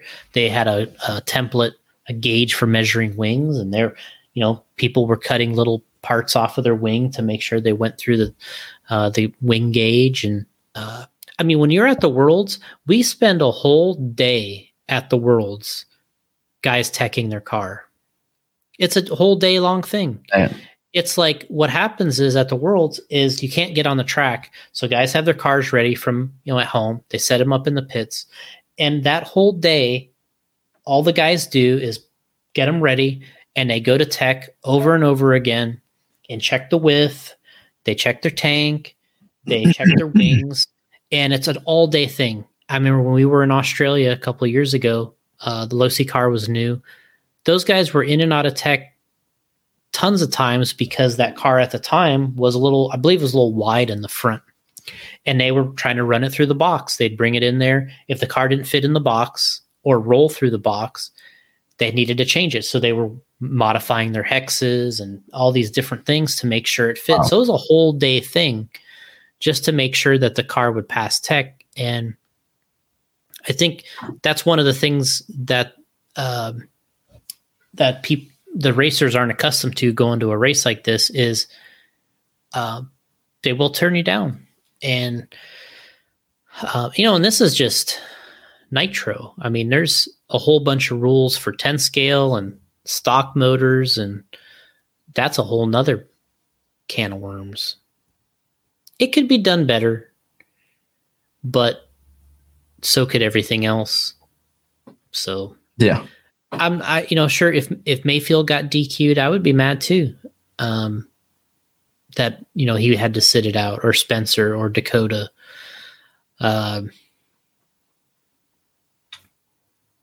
So there's definitely a better way to do it, but it takes people, more organization, and money.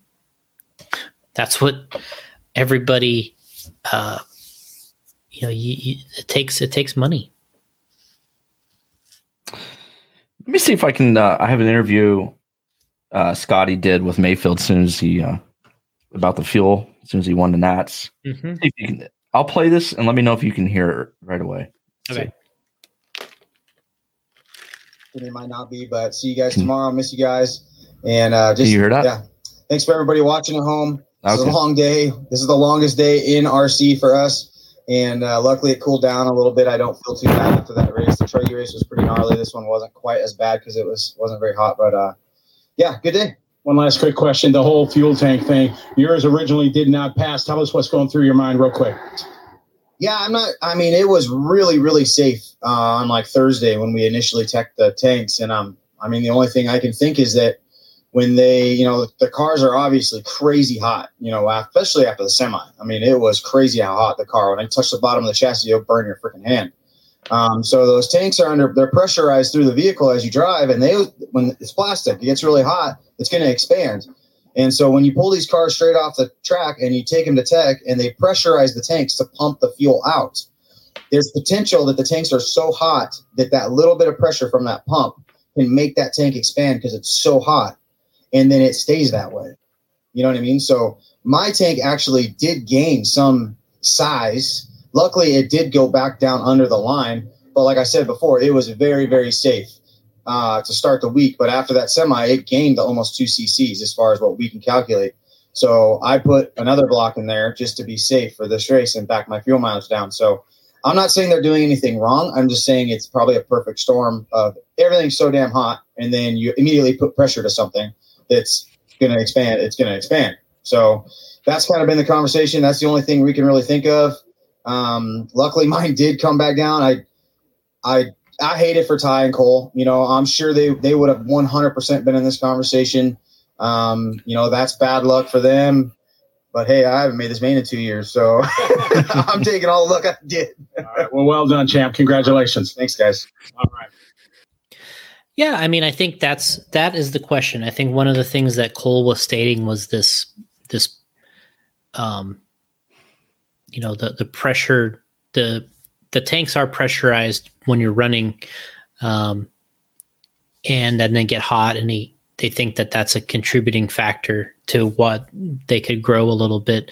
And then they say that when you bring them in and you do tech, that they pump the fuel into the tank with this little, what it is they use what are the ones that are like fish tanks? Like there's a little pump, like a fish tank pump. Oh yeah, for aquarium. Yeah, that's what they use. So yeah, and the thing when it's running, it sounds so weak. Oh really? It's like the water's just like, or the fuel's just, Yeah. Did that do anything? That's what Cole's claiming, that it blew up his tank. But man, if that's an explanation, it could be, but I tend to believe those are the same items they've been using for years and years and years. I've seen that little aquarium pump in their pits at the tech since I've been going to those races, and I've never seen anybody blame that before. I'm not saying that it can't, but I don't think that that's the case personally. I think that Ty's was very, very close. I think that if they had played it a little safer, there wouldn't have been a question. I think he would be in there. I think my personal feeling is that it wasn't teched. I don't think he teched it. That's just my personal opinion, that I think that he might have not have checked it as well as he could have before the races were running. And I don't know if blowing up the tank is something that you can blame. I think ultimately you have to blame it on yourself. I don't. So yeah, like Ryan said, he feels bad that those guys didn't make it, but he hadn't made the main the last 2 times because he blew up an engine once, and the other time was he flamed out with like 2 laps to go there in Florida. So he's had his own trouble. So I think he's like, look, I see that they had bad luck or they didn't make it, but hey, I've had bad luck too. It happens. You have to kind of, it's not perfect every single time. You're not unbeatable. And you're not in a position where nothing ever happens to you. There's issues, and that's what happened. The one thing Gord did is I thought Gord handled it better than anybody.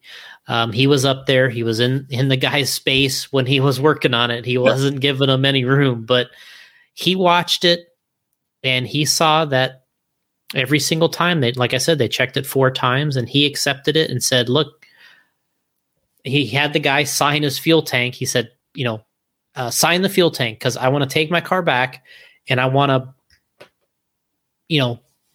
check it. I want to go back and work on it myself, and I'll bring it back up here. And just for my own personal satisfaction, I want to do things to it or that I can learn from, right? So I think Gord handled it pretty well, actually. None of these guys are cheaters. That's not the point in any of this. Nobody's actually. I know Gord said that was a concern he had, and people thought they were cheating. And I don't think anybody believes that either one of those wasn't cheating either. And that's what people think he was. So no matter what, you're not going to convince people are going to think you tried something, but who cares, right? Mark is saying tanks should be checked before the race or heat only. It is kind of ridiculous to check them after a race because of this problem. It should check in and sit on a table so it cannot be altered. Well, yeah, you could say that,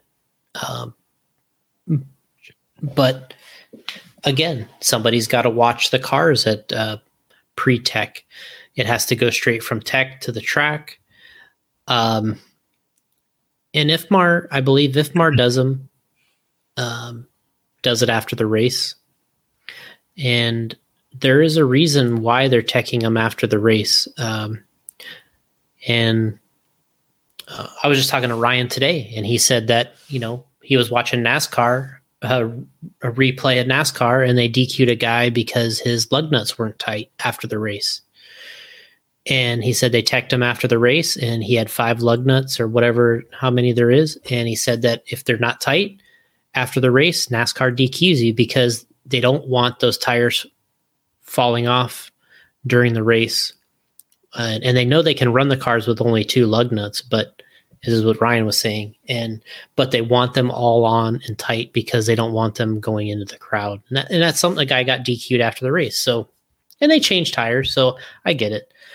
But I get what Mark's saying here. He thinks it's a little ridiculous. But again, so like Ryan said in his interview, it is a little bit of a perfect storm. And then, like I was saying earlier, this is the way we've been doing it for years. Not that it can't be changed or improved, but it's nothing new. So I don't think that you can. What is the purpose of checking them after? If you're going in legal, how are you coming out illegal? Well, the issue that could be is when you when the car leaves tech and you bring it to the track, that you could modify it. And guys have done that. Really? Yeah, guys have done that because there's a stopper in these tanks. I don't have any of that stuff here, but they have a spacer in there that you screw into the tank that allows less fuel to be in it. It's just like a spacer. Right. So what happens is you could leave tech and you could take the spacer out of your tank, start your car up and run. It has happened before. Okay. Another things that have happened is people have long fuel line. They'll run, really long fuel line, which, doesn't get necessarily counted as part of your fuel tank. Anyway, that was another race, but I've heard of people winning races, going down on the track, cutting their fuel line, reconnecting it.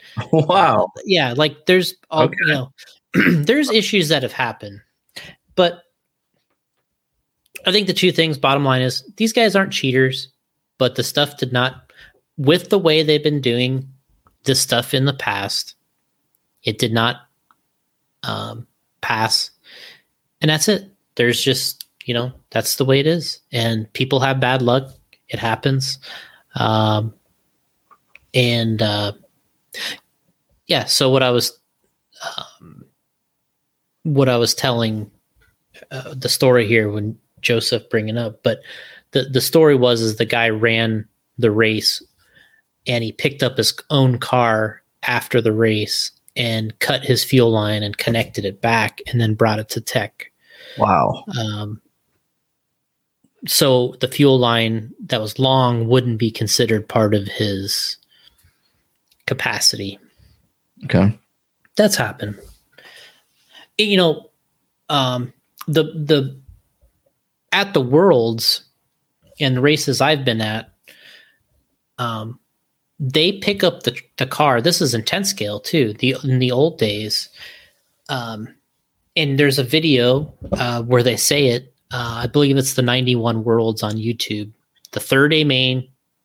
I don't know if it's 2-wheel, 4-wheel. The cars cross the line. They stop, and your pit guy just doesn't run out there and grab your car. They say only officials pick up the cars off the track, and then they go to tech.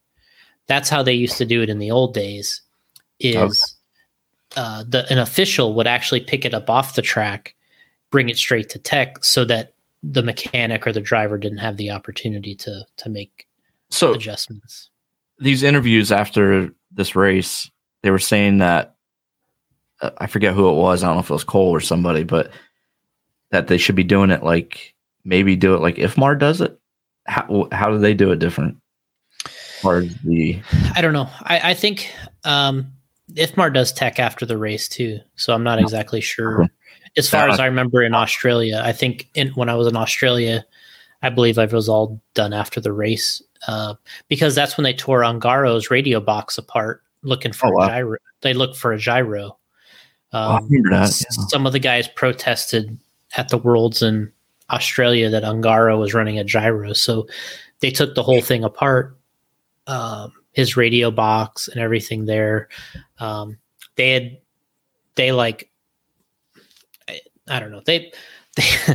pulled his receiver pack out of the car, the racing, his mechanic did. So when the car went back to tech, the thing didn't have a receiver pack in it. There was a lot of weird stuff that happened, but so I think what Paul's saying is Ifmar does it behind closed doors, which would be nice. And there is no pump. So it would be nice if they do it behind closed doors, you're saying? I think it's better because... Okay. I thought maybe being out in the open, transparency, what you're doing. Well, no, I think that was what was nice about happened this weekend is people come on and they have all these opinions and things like, it's like, well, they did it out in the open. It wasn't like they were doing anything different for these two guys than they did for anybody else because there was 40 people watching the whole time. Yeah. There's all these pictures and videos and everyone's trying to throw all these guys under the bus, but it's like there's 40 people watching. It's so, sure. Is the system, could the system use some work? Probably. It's the way they've been doing it for a while. So yeah, they used all that stuff. So isn't that better though, to be out in the open? I thought it was at the time. I was like, hey, do you think that I think it would be more suspicious if it was in a closed room and then they came out of the closed room and told Gord his stuff didn't pass. He wouldn't be liking that at all. No. I'm sure him watching it the whole time probably made him more comfortable, as it probably would be for me too. Because the first thing everyone's going to say is, oh, those guys back there in the closed room screwed me, right? Yeah. That's the first thing you're going to say. It's not going to work. Well, Mark does it, but yeah. And what's funny is they tried to have a closed room to inspect Ungaro's radio box at that Worlds. Okay, and they did invite his mechanic in there, But Joe's saying closed room with the mechanic or driver would be the best. Yeah, that's probably is. But again, you have to have a closed room. You have to have the time to bring in the driver individually. And there is an ideal world that all these things can happen in. But you also have to get the day over with, right? There's only so much time you have in the day. And I think that lots of times they're hoping all these things are legal because it's less, who wants to turn anybody away to race really, because they know it's going to be a pain in the butt. So, if you had to tech each car individually and bring the driver into a room individually, I mean, we're talking about, it would definitely add time to the program. What's the issue though with Roar just saying, "No, we're just going to do it right here"? I mean, I don't understand. I don't know. What's the argument there, or why did? Well, I think they would be saying is you could have a closed environment,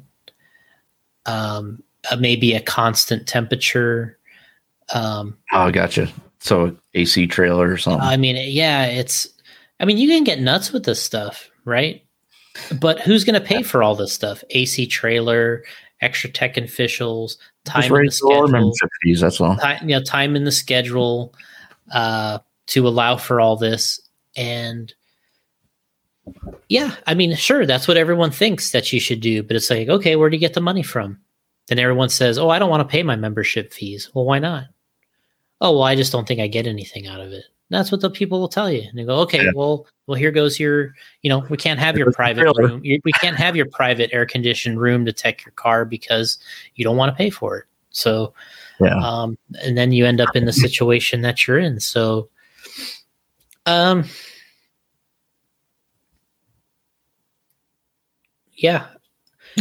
I think everyone's solution to these problems is more complicated. And usually when it's more complicated, it's also more money. But that's the part people aren't prepared to pay for, is when it becomes more money. Sure, they want everybody to do all the work for free. And yeah, I mean, so Paul's got a good point. Yeah, Paul's saying nobody was complaining about the tech and where it was until after the fact. Yeah, it's like my point about sports, pro sports, or the NBA. So everybody watches a sport that they believe is rigged or fake, but they don't mention it. They don't mention it till their team loses. Right. So it's like you were okay with all this stuff when it was going okay for your team, but you know what I mean? It's like, it's insane. Chris talking about the rules here. Are some areas too gray when it comes to the rules? So fewer rules or more defined rules? Well, I think what the racers are accustomed to is less rules. That's what they're accustomed to is races like, PMB or Wicked Weekend or all these things where essentially your car comes off the pits, it goes on the track, you run, it comes off, and you're done. If you cross the finish line first at one of those races, you're the winner. There's like no... Oh, there's no tech? No. It's like, it is what it is. Huh. And so that's what people are accustomed to, is very little restriction. So when you come into an environment like this, I mean, and most of the racers haven't been to a Worlds. If these guys went to a Worlds where they're measuring your cutouts in your body, they're going to lose their mind. I mean, I remember Jared almost got TQ'd at a qualifier or something in Italy. Paul's saying they run a truggy tank and buggy at PMB. Wow. I've seen a guy run a truggy tank in their buggy at Dirt Nitro Challenge in the C Main because he's like, I don't have to bump up. I don't have to. So you can see where all this is going. Have you ever seen somebody run a buggy tank in a truggy? All right. That would probably You're be all a week. real You're all week. inexperienced driver. Bet you've never seen that, Paul. He's like, not only was I not cheating, I ran a buggy tank in my truggy. You know what's funny is this is really just it's unfortunate for the guys it happened to, but you shouldn't take anything away from the guys that did pass and had great mains. Yeah. I mean, think about Aiden Horn. He got second. I don't know if I've ever seen him run a better race. Mayfield had to run a phenomenal race to pull out and kind of get a little bit of space at the end. But I don't know. Mayfield might have crashed legitimately twice in that 60-minute main, maybe. And I know he got into it with a car at the end that wasn't a crash that cost him some time with a lap traffic, but he might have crashed twice, maybe. And Aiden maybe twice. So an entire 60-minute race, these guys maybe crashed twice. I know Mayfield never crashed in Truggy. So in the whole 45 minutes of Truggy, he never crashed. The 60-minute main and buggy, he maybe crashed twice. I don't know. Pretty good races. So ultimately, they had a pretty good performance in the main, regardless of who was in there. And Ryan has Ryan's won every buggy race this year, so I don't think there's any reason he's the guy to beat. Oscar's saying, I think Oscar's on Facebook now. Sad to see the DQs, but my boy Ryan Pavitas got in, so that was a plus. Yeah, he did. Ryan Pavitas did make the main. I think he was one of the guys that benefited from the DQs as he got into the main, which is cool. All right, it's getting late, but we got to cover this. We have a few questions on it here. People want to know, are we allowed to ask about AK and Horizon? I know that's a tricky topic. So, keep it short. But, and this happened Monday morning. Yeah. You know, the press release on it. And I got messages. I was like, man, what do we got these messages on RIP? You know, it was coming through and I was like, oh, AKA Horizon. Well, I guess number one is I didn't know either until Monday, until I saw the release. Was I the first to tell you? What's that? Was I the first to tell you? No, I saw it when I woke up, I guess. But yeah, I never knew about it. I never heard anybody at the race talk about it. The Proline one that happened earlier last year, I knew about that about 2 days before they released the information. I heard about it on maybe on Saturday, and then they had a press release on Sunday. Paul's saying the employees didn't even know. Monday, the press release. So here's the number one thing. Gil Losi Jr. already works at Horizon. Right? So he's so not only did they buy Horizon purchased Team Losi in was that early 2000s? Was it 01, 02? Maybe somewhere Had to be around somewhere there? right around there. Yeah, because so Horizon later bought Team Losi in 01 or 02. Because Ernie was involved for a while. Which was Gil Losi Sr. Was the owner of Team Losi. Gil Losi Jr. went to work for Horizon. He didn't like it. Went to Kyosho for a while. Then kind of went out and he was working for they started a new company called the Firelands Group, which was a company making vehicles to sell through Hobbytown, right? Did you know that? I've known something about that. Yes. So they sold a lot of cars and vehicles through Hobbytown. Then they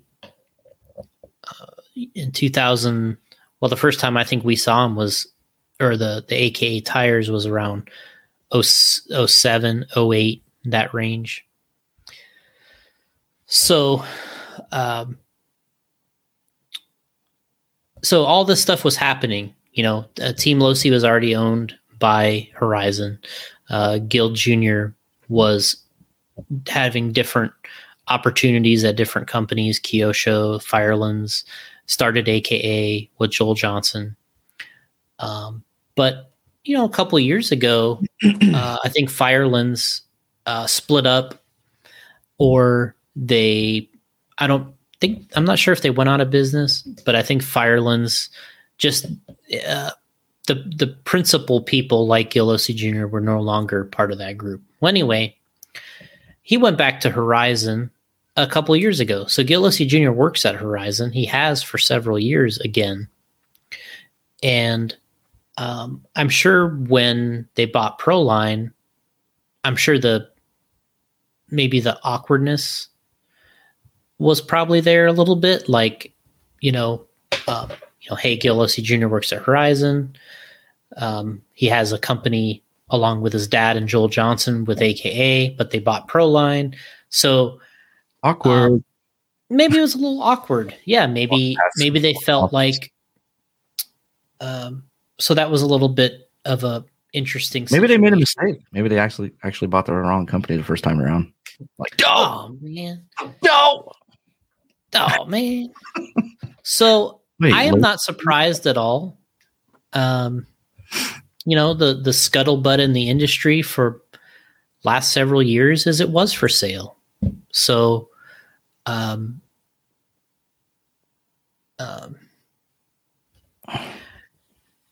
so I think that the rumor for the last several years is that it has been for sale.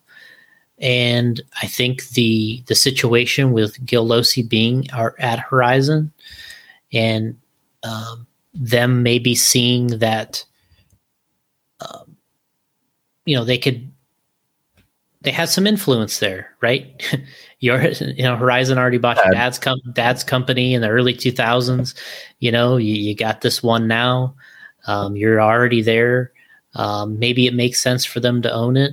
And yeah, so they bought it. But, and this is just all my opinion. I don't know any of this. I'm not any of these people, but this is just from the outside looking in. And I would say that the Proline was the big deal. That was the big major move that Horizon made. That was the one that probably cost the bulk of the money in terms of, buying and selling. And I think that was the one that was probably the big deal to go down and the big deal that Horizon made. And I think this is a much smaller deal in the grand scheme of things for Horizon. Did they need it? I don't think so. I don't think they needed it, but maybe it was too good to pass up. Maybe they feel that there's they can, add some budget or some money backing AKA, and they can do some more things with it than they were before.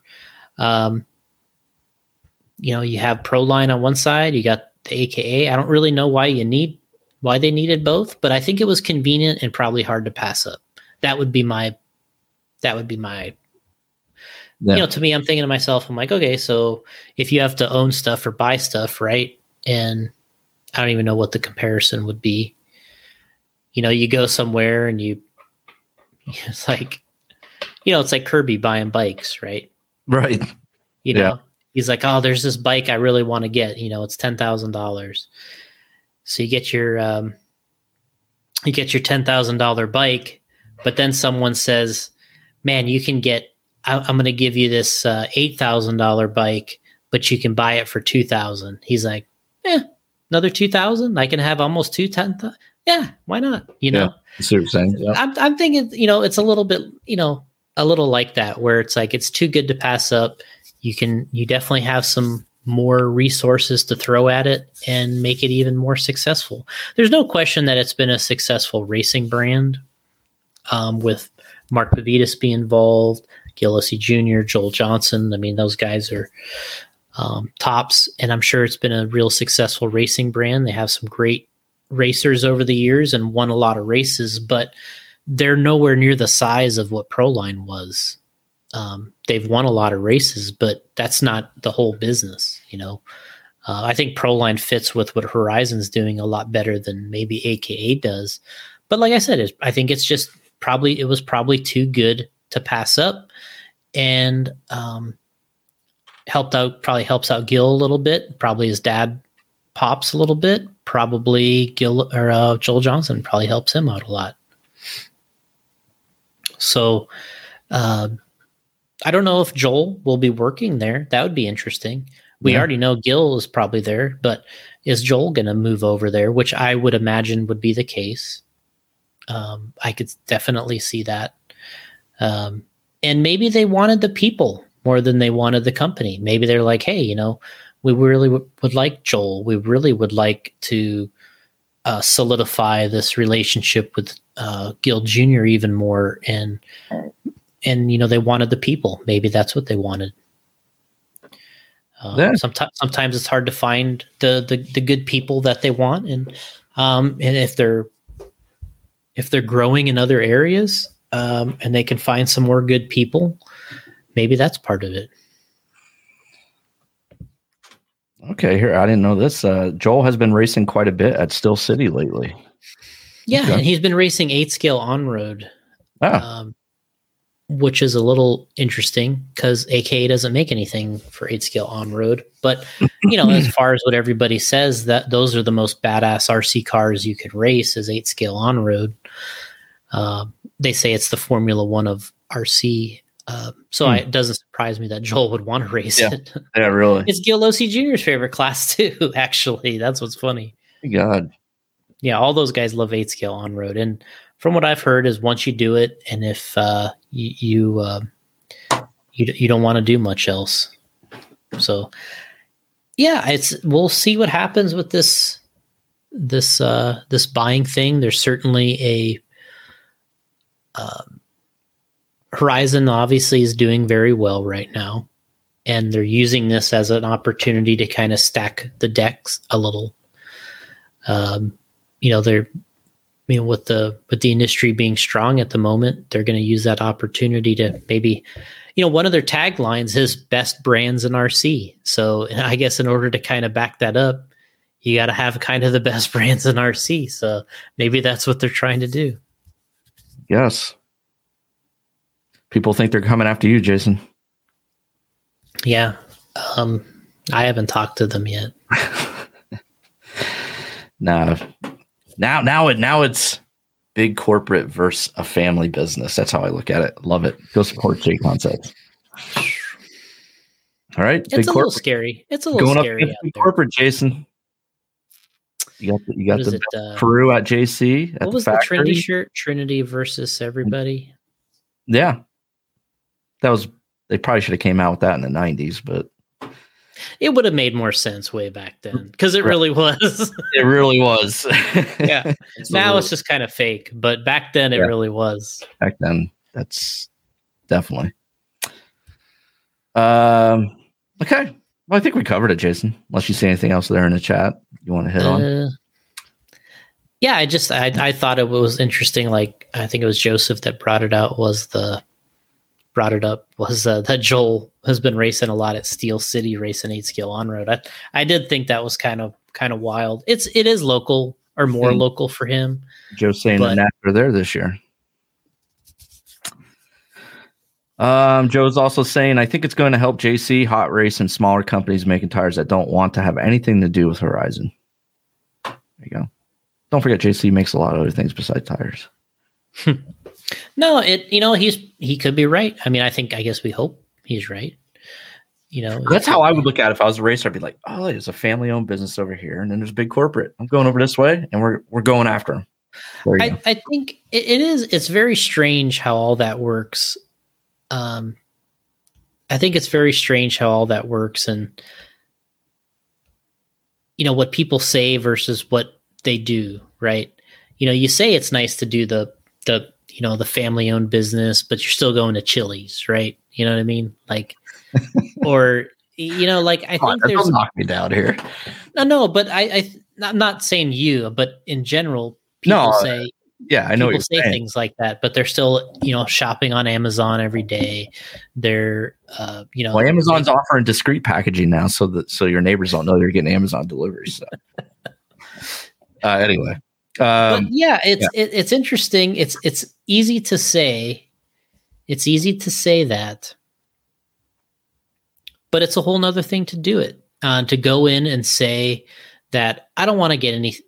If somebody could say I don't want to get anything that Horizon makes, but you're in these shops and you might be inadvertently buying a product that is owned by them. You don't know, right?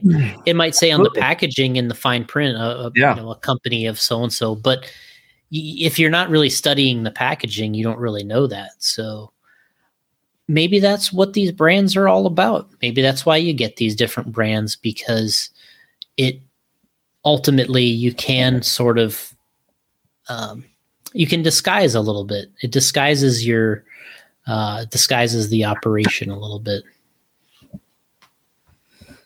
We got a question here from Mark. Are we going to see Gotti this weekend at Pit Stop Hobbies? I have a Joel Johnson motor he can use. Bring your Ultima and your Bluestones. So Bluestones. Isn't that a team, the Bluestones? And that's what you're going to call the Redskins. You like the Bluestones name. So Jason Santos has been messaging me about going to Pit Stop Hobbies for a race. I guess it got rained out last weekend, so they're having it this weekend. Can't make that one, but the next one is July 24th, and that's the one I'm shooting for.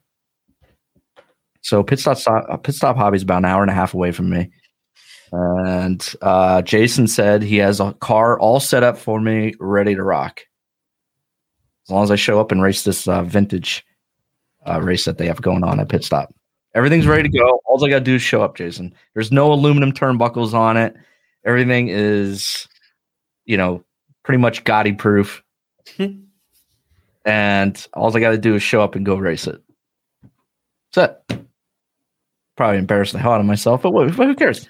I really hope you do get out there to run. July 24th, I'm shooting for. Let me look at my stuff.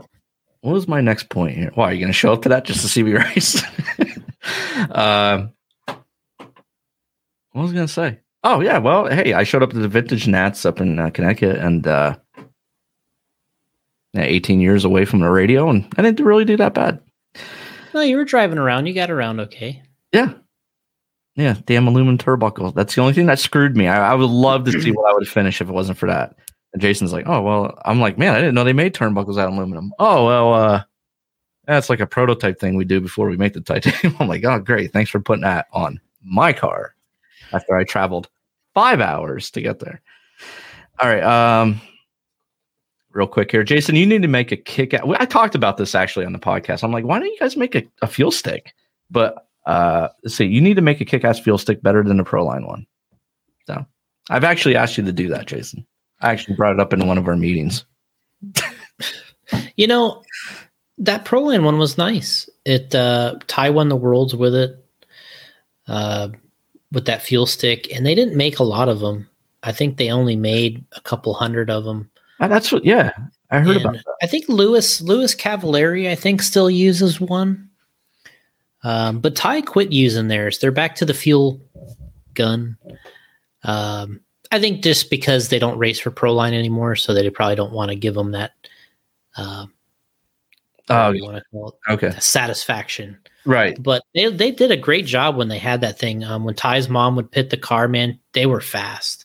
And I think that fuel stick is a little quicker than the fuel gun. But obviously, Adam Drake was using the fuel gun for Ryan Mayfield this weekend or over the weekend, and he got the job done. That thing. Yeah, I was watching Adam Pitt. He's just so smooth. It's just like pick it up, gone. It's yeah, that's the best way to say it. Is it's smooth. Smooth. And it's almost like he goes out of his way to be even smoother for some reason. Like it's so smooth. Yeah, you just watch him. Car comes in, gone. Yeah, you're like, what the hell? Everybody else is like, and it's so obvious because it's the best mindset to be in. But what ends up happening is it's like everyone comes in. Yeah, I know.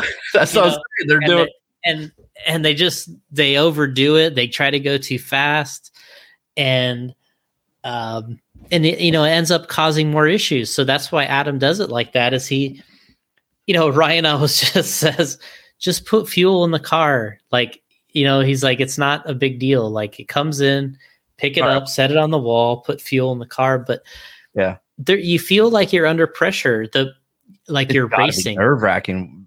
Like you feel Pitty Mayfield. Imagine that. Yeah. Like Jesus. I've done it a few times, and I have had some nightmarish. Are you like nervous when he's about to come in? Like, oh my god! It's like to me, what happens when you're pitting these guys that when you're not used to it, you're watching them like a hawk the whole time, right on the track. Yeah. You're looking at your stopwatch, you're watching them. Yeah. And then somebody might say something to you, and you look and you look to them, and then you look back to the track. Where are they? Where are they? Where's the guy go? And your guy's, he's just right here. Oh, okay. So then you're following the car, and then you're like, okay, come in this lap. And he goes by and gets around, and then like you lose him for a second, and you're thinking, oh, where'd he go? Where'd they go? And the car comes around, and then you see it, and it's like, okay, he's coming in, and then you're like, all of a sudden you're just like, oh my gosh, this is my moment. This is my big moment. And the car comes in, and it gets in front of you, and you're like, you have to set it up and fuel it, and then you have to release, and you just hope that the thing doesn't flame out, right? Yeah. Because when it flames out in the pits, it just feels like your fault. And so as long as it doesn't flame out in the pits, you feel like you did a decent job. But it's very nerve-wracking. When I was watching it, though, you could just note it. You could just see it. Drake just and then gone. Like just a simple motion, like three motions. That's it. Just out. What I like, I've told people this a lot, and I like guys that are big in pit lane because tall, stocky, whatever you want to call them, but because nobody moves them. People have their space, and people are real protective of their area. And when you're a big guy like either Adam, or we used to have John Faulkner, John Payant, these guys were tall, big, and nobody was moving these guys around. Imposing, yeah. And I've had Mark Murrow help me in the pits, and it was like once he was there, it was like nobody was getting into our space. You know what I mean? Like nobody was pushing you around, nobody was bumping you out of the way. And then guys have big hands; they can grab the car with one hand, pit it with one, and then set it down. That's what Adam does. Is he grabs it by the front tower, and he's got this thing open with one hand, and he can do it in one motion. So it helps to be tall. Yeah. Tall. You can kind of get on top of the car instead of from the side of the car. And like you said, Joseph, imposing in there. People aren't moving you around. They're not bumping you around, because when all these dads down there and everyone else get nervous, they're animals. They're running into you. They're elbowing you. They're running through you. It's a mess down there. So if you're big, dude, it really helps. Nobody gets into your space. Right. And I hate when guys are like crowding you, and then their person's coming in and they're only concerned about them. And you're like, hey, I'm pitting the leader here. Watch out, Right. So that's another part that's I was irritating is there might be a guy in like 13th that's pitting when you're pitting, and I'm thinking, dude, you're in 13th. We're in the lead. Get out of the way. Like, you know what I mean? And right. Yeah, absolutely makes sense. But they're just as important, you know, in their mind. I got to do my job. You know, I got to pit them. And but you know, when you're pitting the guy that's doing well, you feel like, get back. You know, I'm pitting the leader. Everybody get that away from me. Yeah. Yeah. That's funny. Question for Jason. Were they limited on how many people in the pit lane? 1 versus 2? Mayfield just had usually 2 is what you can have. Okay, because Truey was helping Mayfield. Truey was also there during the qualifying, right? Yeah, Truey was really Ryan's pit guy. He did the Truggy main and he did the semifinal. He said he blew his back out. Oh, really? Yeah, he said he really hurt his back during the weekend. And is that why Drake took over in the buggy then? Yeah, and normally even if Adam doesn't make the final, he will usually pit for Ryan regardless. Okay. But I think Truey said he hurt his back bad, and was it in the semi? He said when he leaned over, he said he almost fell on the car. He actually dropped it one time because he said he really hurt his back. So it was kind of nice that that Adam was able to help too. But and you could actually see, I believe in one of the races they were pitting Ryan with 2 people, which is a lot of people like using 2 people. But what happens is when the car comes in, usually your arm is in the way. So when the vehicle like this comes into the pits and you pick it up, the guy fueling over here has to get over this arm somehow. So it's a little awkward.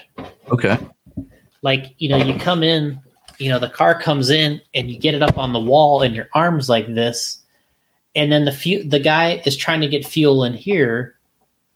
And you have to kind of get out of the way and then go back and throw it out. So there's a little,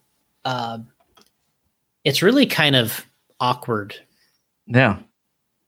So when a guy can do it all at one time and in one motion, you don't have 4 arms in the way. It kind of makes it more simple actually when you can do that. So, of course, if the fuel guy on the fuel gun, so he's saying the catcher opens the fuel tank, but I don't really like that. I like when there's a catcher and then the fuel guy does the pull and the tank because he has the full control then. So it gets confusing. You really have to have a good system down. That's why if the one person can do it well, Joe Pillars does it with one by himself, and of course Adam was doing it by himself. It works well because you don't have all this. You don't have another person that adds chaos. It's just you. Chahos. Interesting. Yeah, the Tessmans are a machine. And Gord is big, tall, and imposing. That helps. Yeah. I remember when John Faulkner used to pit Mayfield, he was a big guy, and he would put the glow igniter in his mouth. So the car would be approaching pit lane. He'd put the glow igniter. He had the starter box down here in case it flamed out. Right. That's when Mayfield was running the Reedy engine probably. And so Ryan or whoever he was pitting would be coming into the lane. He'd put the glow igniter in his mouth. He'd grab the vehicle and pit it by himself, but he'd have it all set up so that if he had to, start it back up, he had everything right there. Right. Yeah, I remember John Pyant was really possessive of his position. he's like, he always wanted to put, he's like, my driver, my pit spot. That was his thing. He's like, he'd pit for JR Mitchell a lot. He'd pit for Ryan sometimes. And he would say wherever his driver was, he wanted to be just below him, because a lot of people will come into pit lane and they just put the car wherever, and their driver might be all the way on the end. And that's not really the way ideally you want the driver and the pit guy right below you. So I remember John getting into it with several people because he's like, look, my driver's here. This is my pit. It makes sense. He's like, you go to where your driver is. Don't be where my driver is, And it was like, that's not really a rule, but it's kind of like as far as I know, it's not really a rule, but that's kind of like the, this unwritten thing. Yeah. Look at this. Randy, he's on it. 6'7", 250. Yeah, these are the guys, man. Imposing. You're not, like if you're pitting next to a 6'7", 250 guy, good luck. Yeah, good luck telling him what to do. Because he's getting spot, man. Like when his guy comes in, you're like telling your guy to go another lap because you're like, I ain't getting any room there. God damn. Wish I was 6'7", 250. All right. How rad is it that Mayfield doesn't use a headset? It's a little funny. It almost seems like he's like he's just such a like he's rebel. The rebel, the holdout now. Yeah. What I would like to see him use one, not necessarily when the race starts, but I would like to see him use it during the warm up and some practices. I would like to see him use it because I think it would help. Because, like in the case of this track specifically, there are times where the guys are on the back straightaway. The car started on the back straightaway, so it would be kind of nice is if he could talk to his guy a little bit in that situation. I think it's funny that he doesn't use it, and I think he's the only one in the main that probably didn't use a headset. That is awesome, though. Yeah. Screw you guys. I don't need that. I've never tried it. You never tried a headset? I've never raced with one, no. I've had one on, and I've played with it with the guys, but I've never tried it during the race. And I don't know how I would respond on the track to somebody, talking to me, or I'm not sure how that works. Yeah. If that would change what I was doing. Pretty cool, though. Old school there. All right. Well, Joe says, good job tonight, guys. I'm out. Good chatting. Thanks, Joseph. I appreciate everybody joining the chat tonight. Got a lot of viewers in here. Appreciate it. Don't forget to tell a friend. And that was a good show. Awesome stuff. Somebody in the chat mentioned they want us to get Mayfield on the show sometime. We'll have to do that again for sure. Mm-hmm. It's been a while, so this would have been a good one, but this was kind of on the fly. Decided to record quick. That is it. But there was part of it here. Got this. That's right. There's that actual Truggy there, or Ruggy. National champ right there, and I got the national champion buggy behind me. Mm-hmm. So, all right. We appreciate everybody joining us tonight. That was awesome. Good stuff. If you haven't already, make sure you subscribe on YouTube, Facebook, Trugboat, #Trugboat. That's it, man. My laptop is at 3%, so you better make this count. What else you got, Jason? Where are you heading out to this weekend? Anywhere? No, I'm gonna be home this week. Okay. Did you see my story? We'll let you put up one more photo. I don't know if I have time for one more photo. No, I didn't see your story. Are you sending me? Oh, okay. Yeah, I'll send you the picture. It was just I saw this used for something else. I saw this used for something else, and I converted it. Oh my god! You converted it? What's it say? Oh, okay. Yeah, I just that was a meme that was floating around years ago. Loved it. That meme was years ago, and I just converted it. So Oh, shit. So good.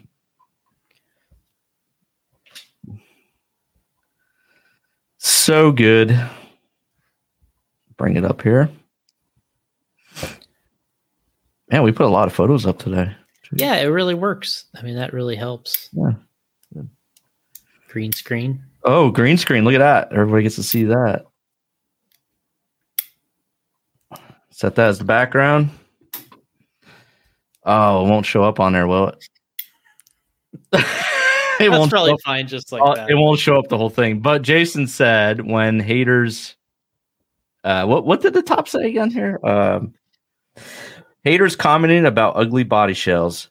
Meanwhile, their profile photo. That does look sort of like me, I think. Wow, that does strikingly look a lot like you. It actually is better looking than me, to be honest with you. Yeah. More hair too. All right, fun gentlemen. Joy to bug you guys. Yeah, no problem. You can bug us anytime. Yep. So. All right, that was 226. We'll catch you for 227 sometime in the near future. Hopefully next week. Yeah. All right, guys. Thanks for joining us. Have a good one. We are out.